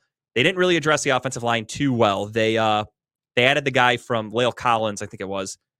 Whoever it was, the cast off from the Cowboys. They added an offensive lineman, but again, the offensive line's still not great. And that was Joe Burrow's big thing. He got killed last year. I mean, he was able to succeed, but you saw it against Aaron Donald and the Los Angeles Rams. He got killed. Yeah. Joe Burrow took a beating. And that's something you don't want your franchise quarterback to take. And I'm not wishing injury on anybody, but that's something that, the Bengals on paper could be a great team. Joe Burrow could get another serious injury because of the offensive line. So never say never. I mean, the division, I think, in the AFC North at least, is wide open. The Ravens, I don't really know what to expect for them. Besides Mark Andrews and Lamar Jackson, I don't trust their offense that much. I need Mark Andrews to have another stellar year though, because keeper. He's my boy. He's a keeper. Yeah. On 2 of my leagues, actually. They've got J.K. Dobbins coming back from injury, but again, same thing. How is J.K. Dobbins cleared yet, though? I don't think he's like slowly coming back. Yeah. Jim Harbaugh says we expect him to be. But on paper, a healthy Ravens team they look scary. Good. The defense, though, it's the Ravens, so you expect them to have a good defense. But realistically, their defense wasn't that great last year. Their secondary was really banged up. Some of their draft picks have been less than desirable. Patrick Queen's been a little bit of a disappointment. They traded Hollywood Brown last year, who was a disappointment in Baltimore. They drafted Rashad Bateman, who was a disappointment in his rookie season. So they have a lot of people that they really need to step up in order to succeed. And it's not guaranteed just because they're the Ravens. You have Lamar Jackson playing for a contract, which means that's going to be on the back of his mind. I still can't believe they haven't come to a conclusion on that yet. It's because the Browns fucked them. I love it. The Yeah. Browns fucked everything up. I don't know if you saw it. There's a rumor that Lamar Jackson could be wanting guaranteed money, just like Why Deshaun wouldn't Watson. you ask for Right. guaranteed money? Deshaun Watson, I think, is a hell of a football player. I think personally he's a better actual quarterback than Lamar Jackson. I don't think anybody's going to argue that. Lamar Jackson has an MVP. Yeah. Lamar Jackson has more bargaining chips because he has a clean history also. You can even hold that against Watson if you want to. Lamar Jackson has a clean history. He can ask for that guaranteed money and rightfully get it from Baltimore. Yep. They don't want to pay him, though. Steve Bisciotti, the owner, has already bitched and moaned about the Browns giving that deal to Watson. The Steelers sold the rights for Heinz Field to Acrisure because maybe one day Kenny Pickett needs a contract and they're going to have to pay him. The Bengals are now Paycor Stadium, which they had to get. They buried Paul Brown's history because they needed money to pay for Joe Burrow's contract in the next couple of years. The Browns changed the face of football. I love it. And these guys are going to want paid. Lamar Jackson being the first one who's holding out. Well, not holding out, but he's holding out hope that a contract will get done. Real quick, not change the subject. While we're on the subject of teams and money, Yep. Have you seen on Twitter the season ticket holders what they've been getting as gifts for every team? Like I've seen like a couple, but did you see what the Browns gave their season ticket holders? No, my friends sent me the link to a post of a guy bitching about it. I didn't actually watch it though. So it's like an old style, like supposedly they're supposed to be like an old like throwback like floppy hat, Browns floppy hat. They got a license plate little thing, a Browns license license plate holder plate. or cover or whatever. They like some kind of like football or whatever, some kind of whatever it was. It looked cheap as like it went like someone went down to Dollar General and said, "Yeah, these 6 things look perfect." I mean, And then I started getting lost in the hole that was what every other team gave. And obviously, the one who took the cake, I'm sure you saw it on multiple occasions, was the Raiders. Have you seen the no, Raiders? I honestly didn't see any. I have no idea. So the Raiders, look it up when you get a chance tonight. So the Raiders, and we won't spend too much on this topic, but the Raiders, you got something like a box, maybe the size of this iPad, right? So you open it. As soon as you open it, like lights up like these like numbers of like their like Ring of Honor players, No shit. whatever. So and then you open it up and there's like a cool like collectible. I think it's like a ring or like whatever, some kind of collectible item, and then your season tickets. Like it's all well done. It's all like sturdy. It looks professional. And then the Browns literally came in like a box, and it's like here's 2 floppy hats, a sign holder, and whatever else. But I guess, and I haven't seen everyone, but I guess they're saying the Browns are not the worst. There's a lot more teams out there who gave worse gifts than the Browns. Well, that says something. If you get a chance tonight, maybe go on Reddit or whatever and look at. I'm going to look up season ticket holder. what teams have given away. Oh, That God, is pretty funny. it's We'll talk about that pathetic. maybe next time It's in 2 weeks pathetic. when we're back. But I mean, at the end of the day, fuck them. They don't deserve gifts. You're buying season tickets. I don't care. I didn't even know that they got gifts until recently. Oh yeah, if you're investing that much money in a team, you should get something out of it, right? You do. You get a seat every Sunday. You got a place to park your ass. That's what they're giving you.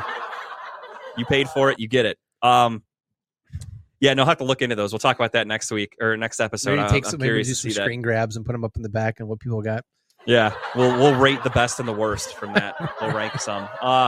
Really quick, for those of you that are tuning in right now with us, we're going to try trivia possibly this week. We didn't even think about what we're going to give away for it or anything. No, I guess this week will just be kind of bragging rights. Maybe we'll get you a sticker or something like that, or we can.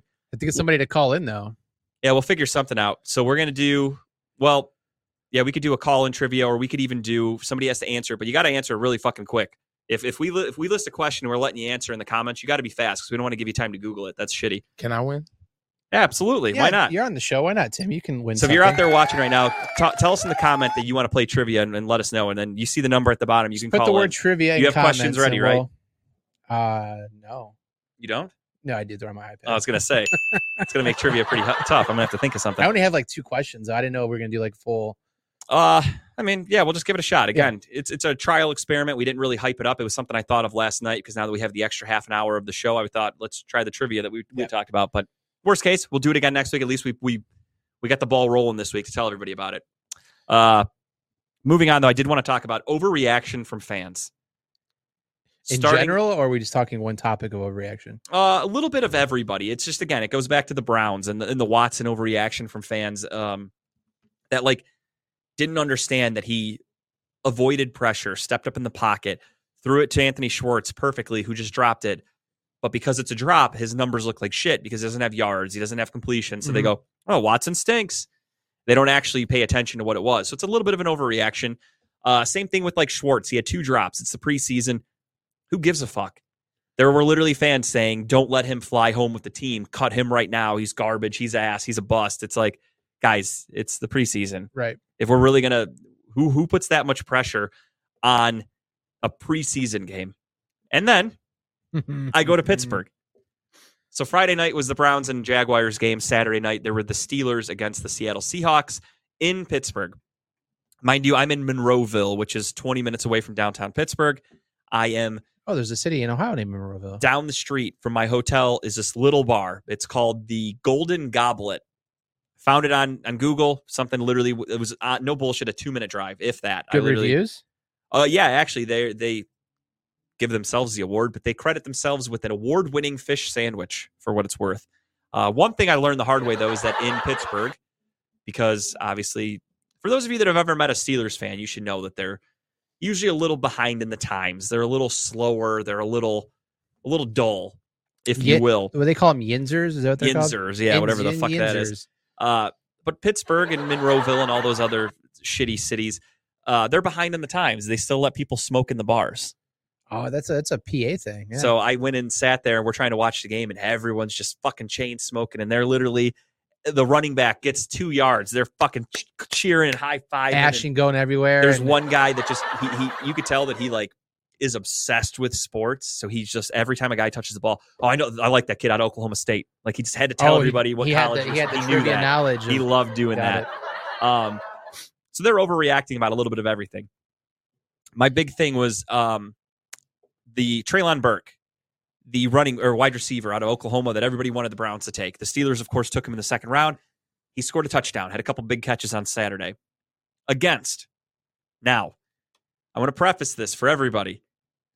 I personally believe the Seattle Seahawks may be the worst team in the NFL, top to bottom. They will probably compete for a top 5 draft pick. They will probably want to tank to draft a quarterback. They are one of the worst teams in the league. The Steelers were facing their backups, their third stringers, etc. Yes, Treylon Burke looked good. Nice catches, kept his feet in bounds, etc. Can't take that touchdown away from him. The fact that people were instantly tweeting, oh my God, David Bell better be great because the Browns passed on Burke and they took Cade York and they took, we traded our second round draft pick. For those of you that don't remember, everyone and their brother is tweeting the Browns better hope that he's not that good or they're going to look like idiots and David Bell better be great and Anthony Schwartz better be great, this and that. Guys, it's one game of the preseason. Can we let a little bit of time go? Just a little bit. And then on the flip side, my buddy that's a Seattle Seahawks fan, he knows they're going to suck. Yeah. He immediately was going, oh my God, our bookend tackles, left and right tackle, Charles Cross and whatever the fuck the other guy's name is. He's like, these guys are great. Pro Football Focus graded them as the best tackles in football week 1 of the preseason, blah, blah, blah. And I'm like, oh yeah, they looked really good up against Cam Hayward and TJ Watt. And I said, oh, that's right. Those guys didn't fucking play. They were facing the Steelers backups, and you're bragging about how good the tackles are on the Seahawks. I was like, you're facing guys that might not even make the team. Once again, I love hats off JG. I'm letting it rip today, man. When it's like the over the top movie when the hat comes off. So today I Shit actually is business. Just to be a dick, because that's who I am as a person. I found a picture. Pro Football Focus rated highest graded defensive backs for rookies in the preseason. Number 1, Martin Emerson, Cleveland Browns. He was rated a 93.1. So I screenshot the picture and I sent it to my Seahawks fan and I said, since preseason Pro Football Focus is gospel, here you go, motherfucker. And I said, there it is, Martin Emerson. What was his return? He sent like 8 Z's in a row like he was sleeping. Whenever he doesn't like something, he just puts Z. Like we always do that to each other. So he did not like it, but I like to just rub it in his face. Because again, people are overreacting. And then he tagged me in a tweet of somebody posting how great their offensive tackles were. And he tagged me in it. And he's like, oh, you're the only one who doesn't agree with this. And I said, because nobody gives a shit about Pro Football Focus in the preseason. It means nothing. Yeah, literally means nothing. I think I screenshotted you the one thing from that troll fan page that we followed, or I unfollowed them that day.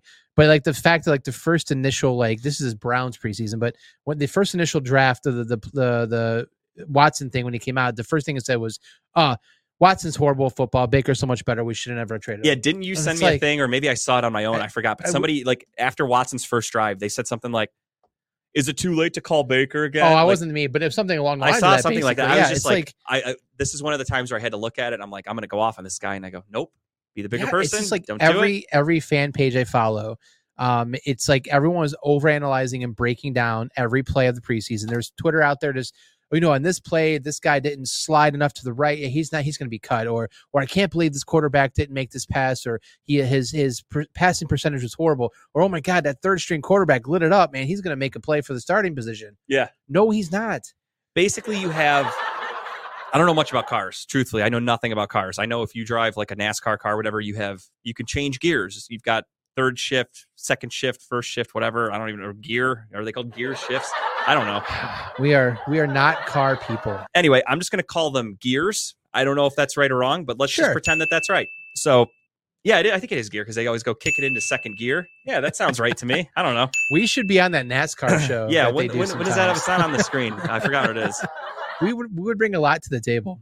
It's called Spinning in Circles on Monday nights with Lee Money because that's all fucking NASCAR is. But It's not a DJ show, spinning in circles. no, that's not to be confused with Gary Weiner on Tuesday nights. This Oh, is I see. Spinning in Circles. But yeah, let's just call it gears. I don't know. So you have, I would say, practice is probably third gear, and I'm assuming the higher the gear, the faster you go. Yes, that's Okay. true. I think I have that right. I can attest to that. So I would say practice is probably a mixture of second and third gear. Okay. Preseason might be third gear because you're running, you're actually trying a little bit, but at the same time, you don't want to get hurt. You're not doing normal plays, so it's not fourth gear. Right. Regular season is fourth gear. So for fans to overreact and to clamor on to somebody about a great performance or even a bad performance when they're not giving their all, I think just speaks volumes to the fan that's watching the game. They can't. And this is why, again, I said it. I like pissing your friends off. You've got your friends, Jamie and Bo. I like to just can tell them how much more about football I know because I know it gets under their skin. And not speaking of them, but on behalf of other people, this is one of those situations where I look at that and I go, I watch football differently than these people. I'm not going to argue with them. I'm just going to let them live their lives the way that they do it. You were I'm growing up. They're a face value maybe watcher of football. And Yes. It's more of you're behind the scenes Yes. type watcher, I guess is the best. I put way too much thought and depth and like decisions and things going on other than just what you see on the field. But yeah, it's funny too much because overreaction. It's annoying. Since you and I became friends, like I started watching football differently too. Like looking And I at love it that way. That's how I do it. Looking at things differently, looking at players differently, looking at how things are. Like you just kind of look deeper into the product that's just right in front of you. Kind of look behind the scenes. Okay, why did they do that? Do they normally do that? Why are they always doing that? Type thing. So yeah, And I that's get like it. you brought up earlier in the episode about Nick Chubb and Kareem Hunt being on the field at the same time. Yeah. I've had that conversation with people for the last couple of years with, why doesn't Kevin Stefanski do it? Until we got these new running backs right now, we didn't have that depth. Kevin Stefanski's goal was to have two great running backs because you want to spell a guy. You want Kareem Hunt is a damn near he'd be a number one running back on any other team. Right. Would you rather him come in fresh for a play against a tired defense who just had to tackle Nick Chubb? Right. Or would you rather wear him down to be a prop? Right. Because if he is out there just to be a prop, or Hunt even for that matter, or Chubb, I'm sorry, if one of them's getting the ball, the other one's blocking, if one of them's going out for a pass, possibly they're going to get hit, they're getting tired, they're blocking, it wears you down. Sure. Any football player would say that. So Stefanski doesn't like to do that because he wants fresh legs coming out there. So that's really the reason and how why many he doesn't games do that. last year and the year before did we have Hunt coming in the last drive of the game, knowing that He was our closer. you have a fresh He was a like fresh like running in back pitching, out he was there. your closer. It was the fourth quarter. You got and a it's little a whole bit of a different lead. dimension It's- of running back you have to worry Here comes about. a fresh Kareem Hunt. Yeah. And that's why Stefanski did it that way. But fans just want to see them both in the field because they're like, they're both good. Guys, there's one football. That's it. No. So I understand you want the distraction, quote unquote, but that's why you have guys like Demetric Felton. That's why you have guys like Anthony Schwartz. Because Anthony Schwartz, whether he can catch or not, he can blow the fucking top off a defense. He can run by anybody. He's one of the fastest guys, if not the fastest guy in the NFL. Can he catch? Doesn't matter. If he scares the defense enough to cover him with two people to watch him out in center field, that's all we need him for. Mhm. Be that distraction. Then we go underneath to somebody. It's all about the little things like that. So you want Kareem Hunt and Nick Chubb on the field at the same time. Not you. I just mean in general, like other Yeah. people. There's only one ball. So Stefanski's not going to like run gimmick plays of like, well, we want him to think maybe we're going to pass it to him. He's got an offense designed. He won a coach of the year. Fans, just trust Stefanski, please. That's all I ask. Simple. Trust the Trust people him. who do it more than you do. Got Yes. it. Trust the people who have put together two of the most successful years in Cleveland Browns history in the last 20 years. That's all I ask. It's just simple. it's just the fan. It's just how fan bases are. They It want to is, it overanalyze is. everything. They want to be the smartest person in the room.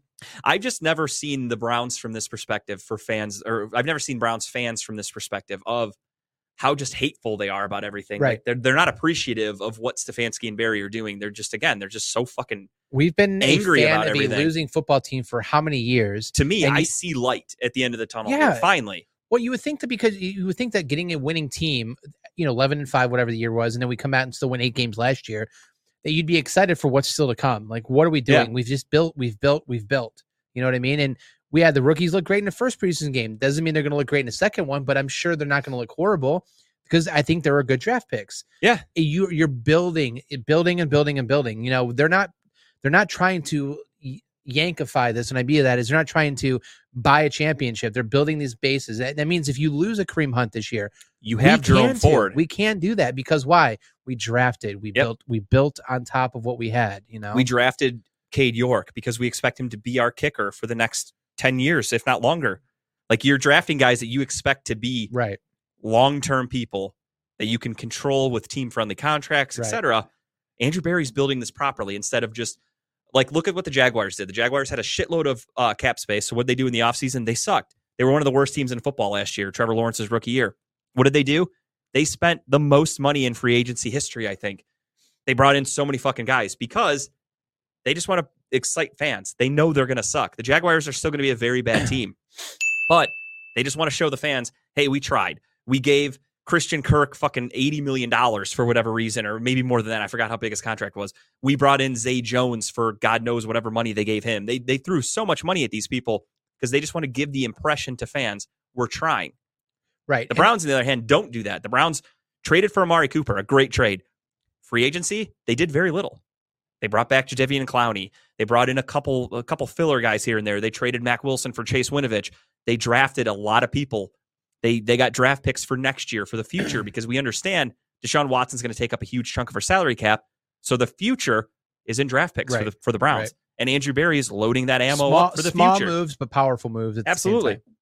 And look, I mean, the thing is, it's just funny to me. We talk about how they were overanalyzing the first quarter of a game that doesn't matter. Really, the first series. And we then went the 3 and second out, half and- of the and game, that was we're it. like, oh, this team's not bad. Me, I They're watched it. not I just bad. watched these rookies and I went, okay, it's good to see them show up. But at the same time, in the back of my mind, I am pumping the brakes a bit going, Because they're playing against second and third string they're playing anyways, against yeah. guys that are going to be Yeah. selling used cars in a week. Yeah. So Jerome Ford looked fantastic, yes, but he juked out a guy that's going to be bagging groceries. Yes. Martin Emerson ripped the ball out of the hands of a guy who's going to be, God knows what. He's going to be, making car parts Is in a he going to factory do that somewhere. against Jamar Chase? Probably not. Exactly. So Maybe. it's cool Maybe to see not. in the preseason. It's exciting, but it's just good to see that they have a little bit of talent. I'm not putting too much stock into it. Seeing Martin Emerson get rookie defensive back of the week, get a pick 6. I'm not going into it going, he's the next Darrell Revis. Let's have this conversation know what I mean? at the end of the Panthers game, and then we Absolutely. can And worry even about then- what's going on. Even then, I want to preface this now before the season starts. Let's not overreact to week 1.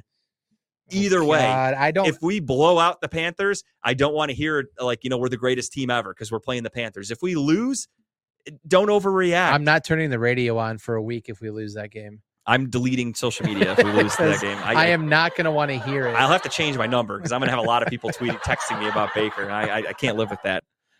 But yeah, so there are just a lot of overreaction. But, the number one thing for preseason for every team is just stay healthy. And one thing Zach Wilson just was unable to do.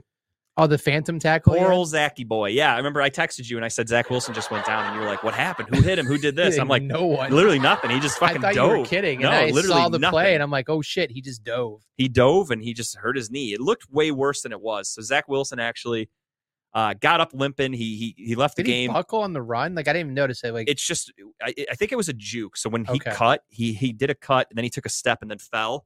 I think it was the cut or Yeah. the juke. I mean, so he did something to his knee. It looked way worse. Apparently, the rumors have come out. He did have successful surgery today. oh, they cleaned out. They scoped cleaned it up. Yeah. They're saying maybe 4 to 6 weeks. So Zach Wilson should be able to play. Week Hopefully he's there for the Browns game because my friends are Jets fans and I want the Browns to beat his ass. I would love that. I would actually prefer to face Zach Wilson over Joe Flacco because I heard Joe Flacco is actually killing it in camp. Father Time is being kind to him right now. I think it's also just who he's up against. I think Zach Wilson's a bum. Everybody knows that pretty well. I've been honest about that. Garrett Wilson, this is not a good start to their tenure together for Garrett Wilson and Zach Wilson, because Garrett Wilson came out the other day and said, there's just something about the way Joe Flacco puts the ball in a friendly spot for a wide receiver, and that's really all I can say about that. So he's already shitting on Zach Wilson. So you're basically saying him and Zach Wilson are not roommates in camp? Yeah, right no, now. Garrett Wilson is not a fan of Zach Wilson. He said it the nicest way possible, and I couldn't copy that tweet and send it to my Jets fans fast enough and laugh. Oh my God, did I send a bunch of laughs? My buddy, it was his birthday yesterday. Shout out to Mike. He sent us a picture of his steak dinner and his martini that he was drinking. Nice. And then I sent them that link and I said, Mike, are you filling up your martini glass with tears now? Because Zach Wilson fucking blows. I was just making fun of him all night. So they're really fans. Is that they're behind this guy? They think he's the real deal, or are they just, it is what it is till the next time we get a quarterback? I've said it before to them. I don't know if I've ever said it on here. The Jets are the new Browns. Oh, you said it before on here before. The Jets are just so desperate for anything. They love Zach Wilson because he loves Sam Darnold, these same guys. They drafted Sam Darnold. Oh, it was Sam Darnold so much better than Baker. He's the best quarterback in the class. What a steal. We did this, we did that. Now he's about to lose. Sam Darnold Baker, sucks. yeah. Sam Darnold's gone. They get Zach Wilson. Now it's, Zach Wilson's the best player I've ever seen. He's going to be such a fucking stud. He's a leader of men. Rinse, He's wash, so good. repeat for every Brown season. And every we've ever day I'm had. just like, yeah, I've lived through this, guys. I'm like, I remember trying to convince everybody around me and myself that Johnny Manziel was going to be good. I remember trying to convince everybody that Brandon Weeden was going to be good. I've been in these situations before, like they're doing with Zach Wilson. It's hard to accept the reality. I never thought Brandon Weeden was going to be good. He was always terrible. He was. I just wanted him to be okay because he was taking over for Colt McCoy, and I hated Colt McCoy. So I just remember being happy that we drafted a quarterback, and that meant no more Colt McCoy, and I was happy for that. That's all I cared about. That year I really wanted Teddy Bridgewater, I think. Or no, that was the Manziel year. It is really sad the amount of concessions we as Browns fans have made over the years of being happy and excited about certain quarterbacks. And it's only because of how bad the previous ones were. Right, sure. I was never a diehard Manziel fan coming out. I've said that on record. I wanted Teddy Bridgewater, but we took Manziel, and for me, that meant we were moving on from like Brian Hoyer and whoever we had at the time. I don't even remember who the fuck our quarterbacks were in that era. I'm trying to forget it. But I just remember thinking, all right, Johnny's at least, hopefully he's better than this guy. We have a future. Same thing with, Brady Quinn. We drafted him. I'm going, all right, we got our first round quarterback. I Let's was go. a big fan of the Brady win. We're not going with Derek Anderson this year. Sure enough, we went with Derek Anderson. We won 10 games, and then the rest is history. We fucked that up. But it's just our team's so bad. Any quarterback we brought in, I went, okay, this guy's got to be it. We're going to be good. And that's exactly what Jets fans are going through right now. So Zach Wilson got hurt. He hurt his PCL, I think it was. It was like a minor thing. Little cleanup surgery. At least it wasn't the ACL or the whatever, the other one in the MCL, so he's fine. Yeah, he avoided serious injury, at least for now. I could see them trying to rush him back, though, and not going to end well. That's the other thing, too, is, you get hurt in the preseason like this for Zach Wilson. Yes, he could come back and play, but is he going to be the same type of player? Right. Probably not. And now that's going to linger all year. You're giving more reps to Flacco. More eyes on Flacco. And you don't have to, what Flacco is and what he can do for you. He's just a quarterback. You put him in a spot, you let him do his thing. He is a statue in the pocket, which is okay, except for on the Jets, because the Jets' offensive line sucks. Mekhi Becton, who was their first round pick a couple years ago, he's been a bust. He can't stay healthy. He just got hurt again. He's out for the year. So their offensive line is kind of in shambles. They had to sign Dwayne Brown. He's 40 years old or something like that. The ex-Seahawk, they had to bring in out of kind of an emergency situation. Right. They drafted Elijah Vera Tucker last year, the guard. They traded up to get him. They're desperate for offensive linemen, and their offensive line still sucks. So the Jets are a bad team. Yep. And now they're going to possibly be throwing Joe Flacco behind center. But luckily for Flacco, if they can give him just enough time, they do have Garrett Wilson now. They do have Elijah Moore from last year. They have weapons to get the ball to. Yeah, Corey Davis. They signed last year from the Titans. Yeah. They've got some decent people to throw to. They did sign that kid from the Bengals, the tight end, TJ Uzama or whatever his name is. Who's your mama? They've brought in some talent to try to help Zach Wilson. I just think Zach Wilson sucks, and I think Joe Flacco might be able to do a little bit more with them. And it looks that way in camp. Yeah. Everything I've seen so far has been Joe Flacco's outperforming Zach Wilson. Probably 4 wins this year for him, if I had to guess. 4, maybe. I think their over-under is 6 or 5 games, so that's about right. Yeah. And then I thought this was kind of funny. It was ironic. I don't know if you saw the hit. I forgot his name. Was it Quincy Williams, the linebacker for the Jets? Did you see that cheap shot on Jalen Hurts? Like the clothesline, the head. It wasn't a head-to-head comment or something? It was he crushed him. Yeah. Jalen Hurts stepped out of bounds, and this dude came up. I put WWE style going for heads. So. It was ugly. It got Nick Sirianni the head coach of the Eagles. It got him fired up, yelling across the sideline, yelling at Quincy Williams, like, what the fuck's wrong with you? Like, the guys were getting ready to fight. It was ugly. Jalen Hurts, luckily, was healthy, got up, brushed it off, was like, I'm fine. It is what it is. Big penalty. On that first drive, though, this is another thing I text my Jet fan buddies. Jalen Hurts went 6 of 6, I think, or 8 of 8 for a touchdown. No incompletions. Just drove right down the field, scored a touchdown on the shitty Jets defense. Took the cheap shot, got up, threw a touchdown, whatever, and then was done for the day. Just sat on the bench. But he just dominated their shitty defense. Yeah, I mean, that's the thing, though. And I don't think all the starters for the Eagles were playing either. No, I mean, it was like the Browns. Like, Yeah, they had it's Jalen very Hurts, but they have some very of the scripted offensive first, guys. yeah. But my question, karma? Was that karma? You get that cheap shot on Jalen Hurts, and then Zach Wilson dives, and nobody touches I him, and think he gets so. hurt? Instant karma. It's instant karma. Absolutely. That's how I look at it. Yeah, that's what happens. You want to go after our quarterback? Guess what? There goes your quarterback. Couldn't happen to a better team. Fuck the Jets. Really quick, I want to talk about Hard Knocks. Hard Knocks season episode 2. I'm sorry, not season 2. Episode 2 just ended yesterday. I've only watched one episode. So I far. watched this one today before I left, actually. I'm a huge fan of Dan Campbell. You are? I love that dude. See, I literally, my note is Dan Campbell is lame. No, is my really? exact Oh note. my god, I dude! think he's so, like, So here's why I love him. Just he real means quick. well. Yeah, of course. I just think if I'm a player and that guy's talking to me, I can't get excited for that. He kind of sounds like a bumbling idiot. I Like, don't know, man. Like I feel he like doesn't strike me as a head coach. He strikes me as like a position coach. Oh, He can was pump a position coach. I Right. mean, yeah. That's when he Yeah. thrived. He can pump up the defensive line or the tight ends, whoever, the whole team.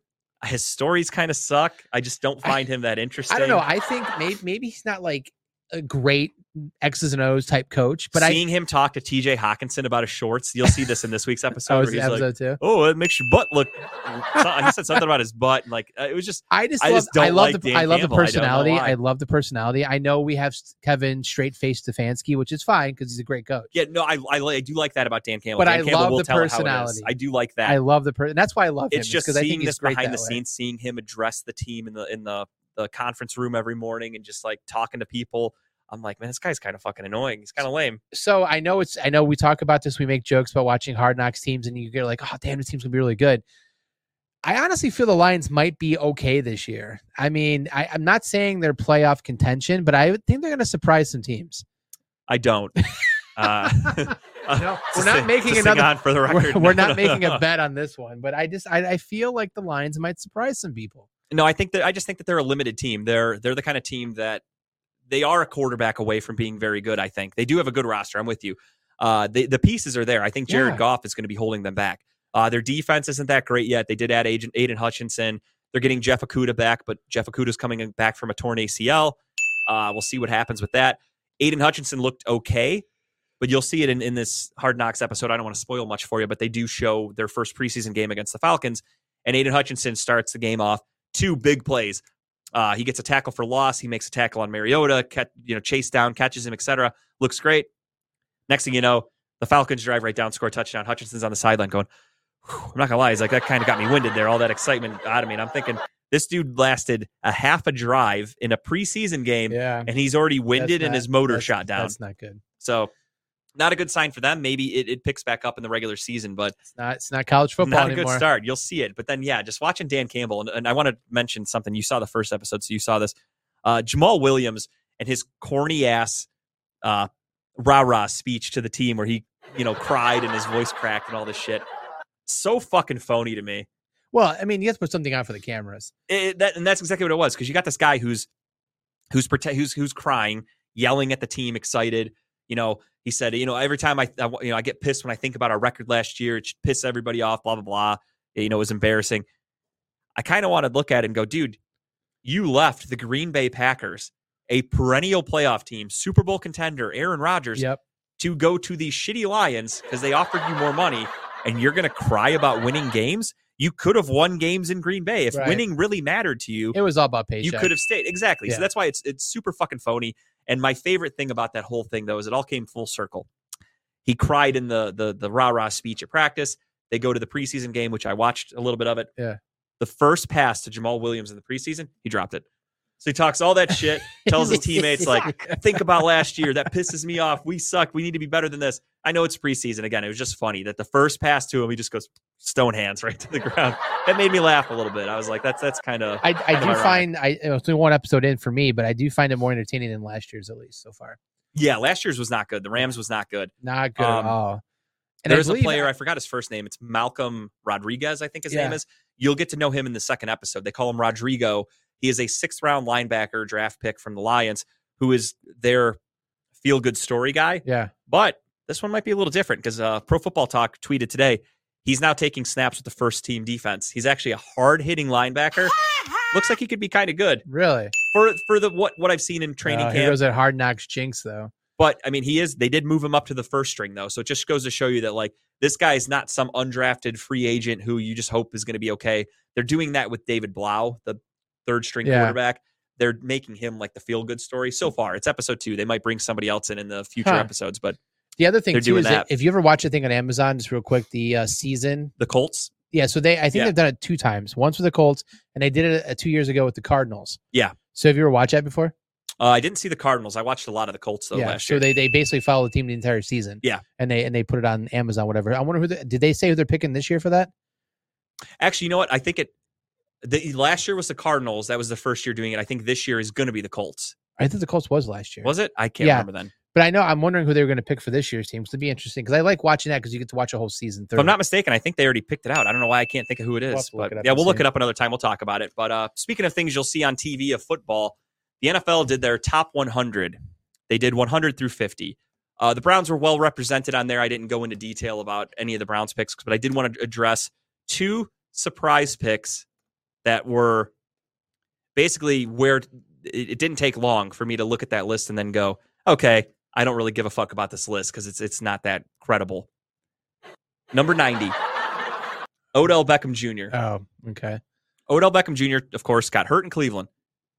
Made a comeback, demanded a trade, got cut, signs with the Rams, wins a Super Bowl, gets hurt in the Super Bowl. He's going to miss probably half of this year, if not more.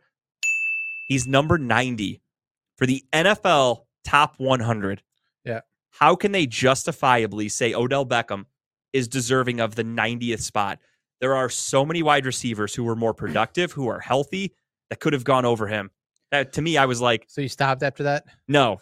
That one didn't make me stop because that one I was kind of like, I get it. They put him on there because he's a name. The one that made me stop, Mac Jones at 85. You're going to tell me Mac Jones is a top 100 fucking player in the NFL? Right. He is an average game managing quarterback who played 1 season, and you put him at 85? I was baffled. At least he Truly was 2. baffled. At least he was 2 behind Watson. Yeah, true. But even then, Watson's on the list, but basically they're putting Watson hasn't played in 2 years, so once he actually plays and gets better next year, he'll probably be way higher on the list, is what everything says, which is good. Going forward. But Mac Jones, who didn't even put up good numbers. He was accurate, but he didn't put up anything great, anything special, who fizzled out in the second half of the season, who got embarrassed in the first round by the Buffalo Bills. They put him at 85. I was dumbfounded by that, truthfully. Top 100 players in NFL. Like, I couldn't believe it. That's why I was like, this is an embarrassing list. They're gonna between him and Odell Beckham. Who makes that list? Just like, I'm guessing it's like beat reporters. They kind of all get together and put up a general consensus of like who's. I'm guessing it's not too involved, but like the fact that Odell Beckham was 90 and Mac Jones was 85, I was done with that list after that. But again, the Browns were well represented. I think Denzel Ward was on the list. Joe Bitonio was on there. Yep. Wyatt Teller made it. Yep. We're well represented. Deshaun Watson. There's going to be more in the top 50. We're going to have. We'll have Chubb. We'll have Garrett. We'll have Chubb, Garrett. I'm sure we'll have plenty of guys. Good deal. All right. Anybody out there interested in trivia? Give us a call or comment something about trivia, and we can get to that. Got a couple good questions. They're Browns related, so or we'll do it next week, and we can just get to just the tip here. So. Give you guys a little bit of time now to let us know if you want to be a part of it. If not, we will move on to just the tip. Tim wants to do. I'll do a question. For Tim. Yeah. Tim. Can start with Tim. Tim's the man. Tim's doing it then. So if nobody says anything, it's like an auction. Going once for trivia, going twice for trivia.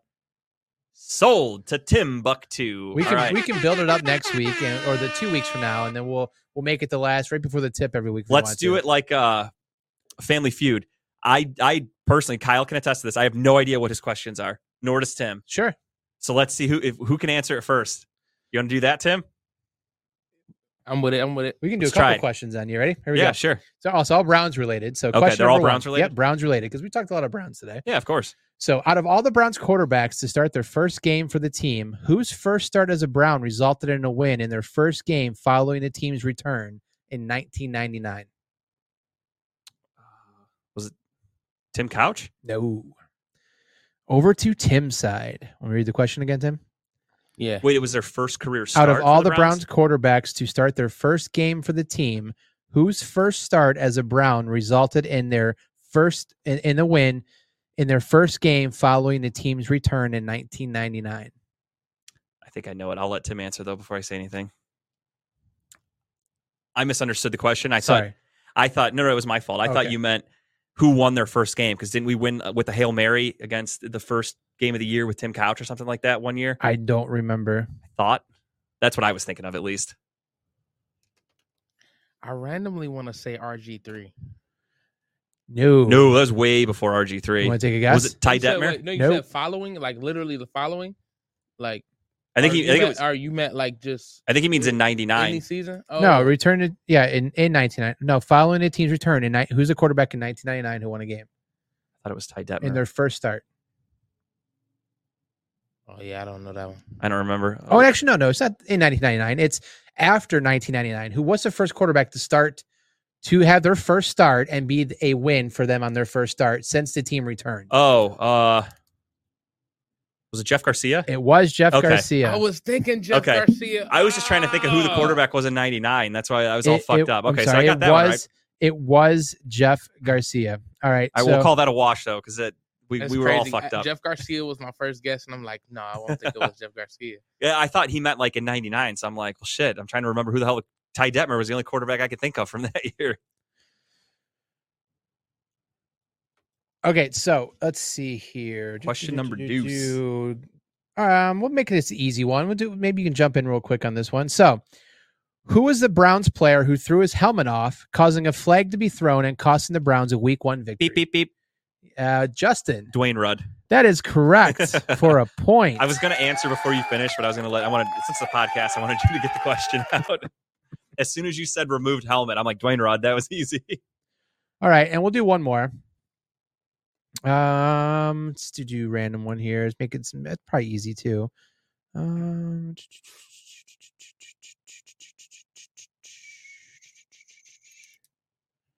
Sorry. You guys get Kyle beatboxing for those of you listening at home. Sorry, I'm just trying to find a good one that makes it a little challenging here.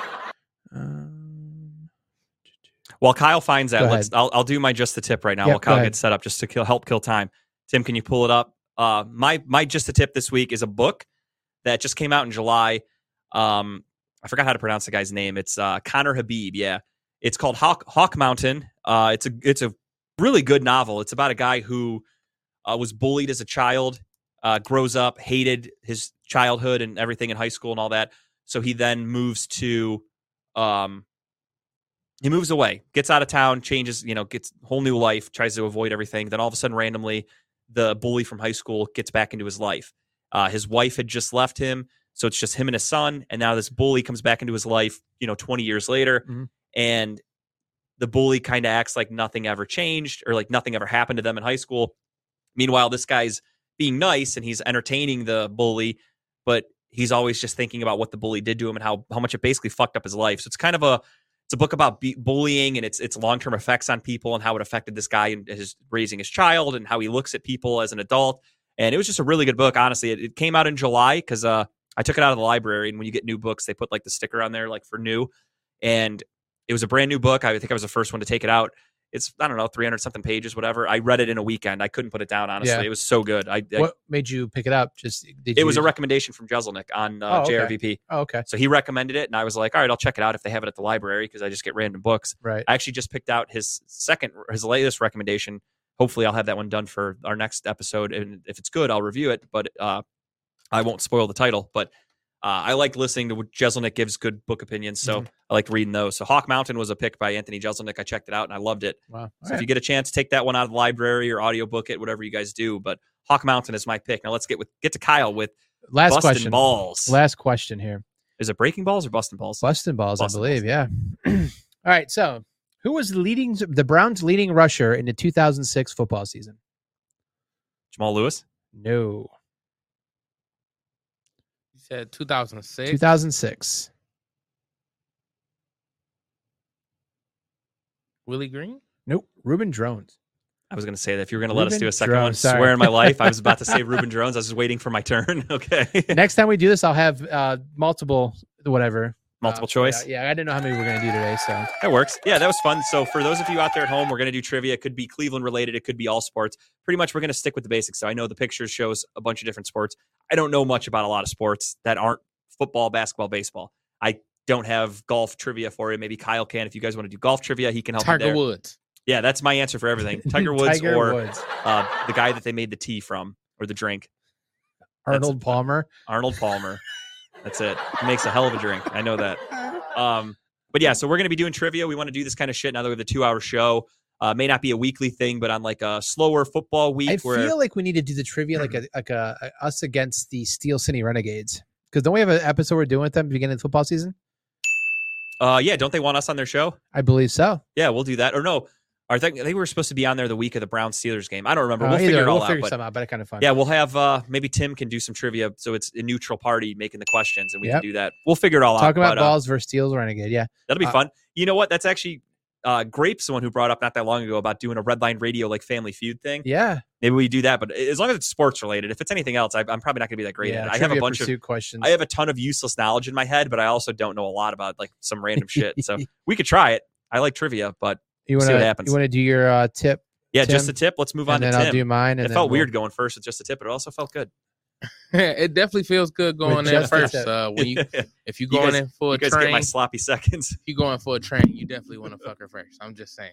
So even though I'm going second this time, it's still Spoken gonna like a man with experience. Damn, I got the nasty last here, so it's okay. it still feels good to be able to talk about one of our new shows here. Too much information with Black 9 and DeLeon 216 and the Cleveland All-Stars. If y'all seen the last episode, it was a packed show. It was like 8 people in the house. Yeah, it was. But it was pretty dope. It was a nice conversation. It was mixed. It was a mix with men and women. So it definitely was nice to get multiple perspectives. It was a nice show. I mean, it's late, so if you gonna be up, it's definitely gonna be some stuff. But it's a nice show. I feel like they bring a nice environment, a different type of energy because it's a big group. And I really enjoyed being there. And just give them a watch. They are very early on. It's kind of topic driven. Like he sent me a whole thing, kind of like how Talking About Balls did, minus the pictures. But it's a dope show. I can't wait to see what they do this weekend. They do it every Saturday from 10 p.m. to midnight. So please give them a shout out. Please give them a watch and enjoy. Absolutely, yeah.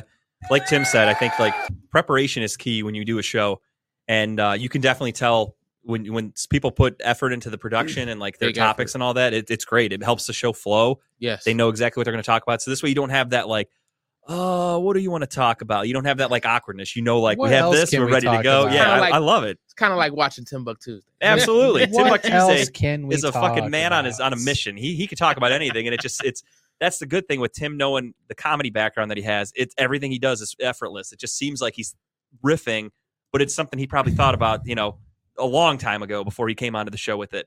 But he makes it sound like it's just a guy that's just bullshitting. Kind of, sort of. That's the best part. And I get the last part of the train tonight, huh? Nice. Yeah, you're the ass end of the human centipede.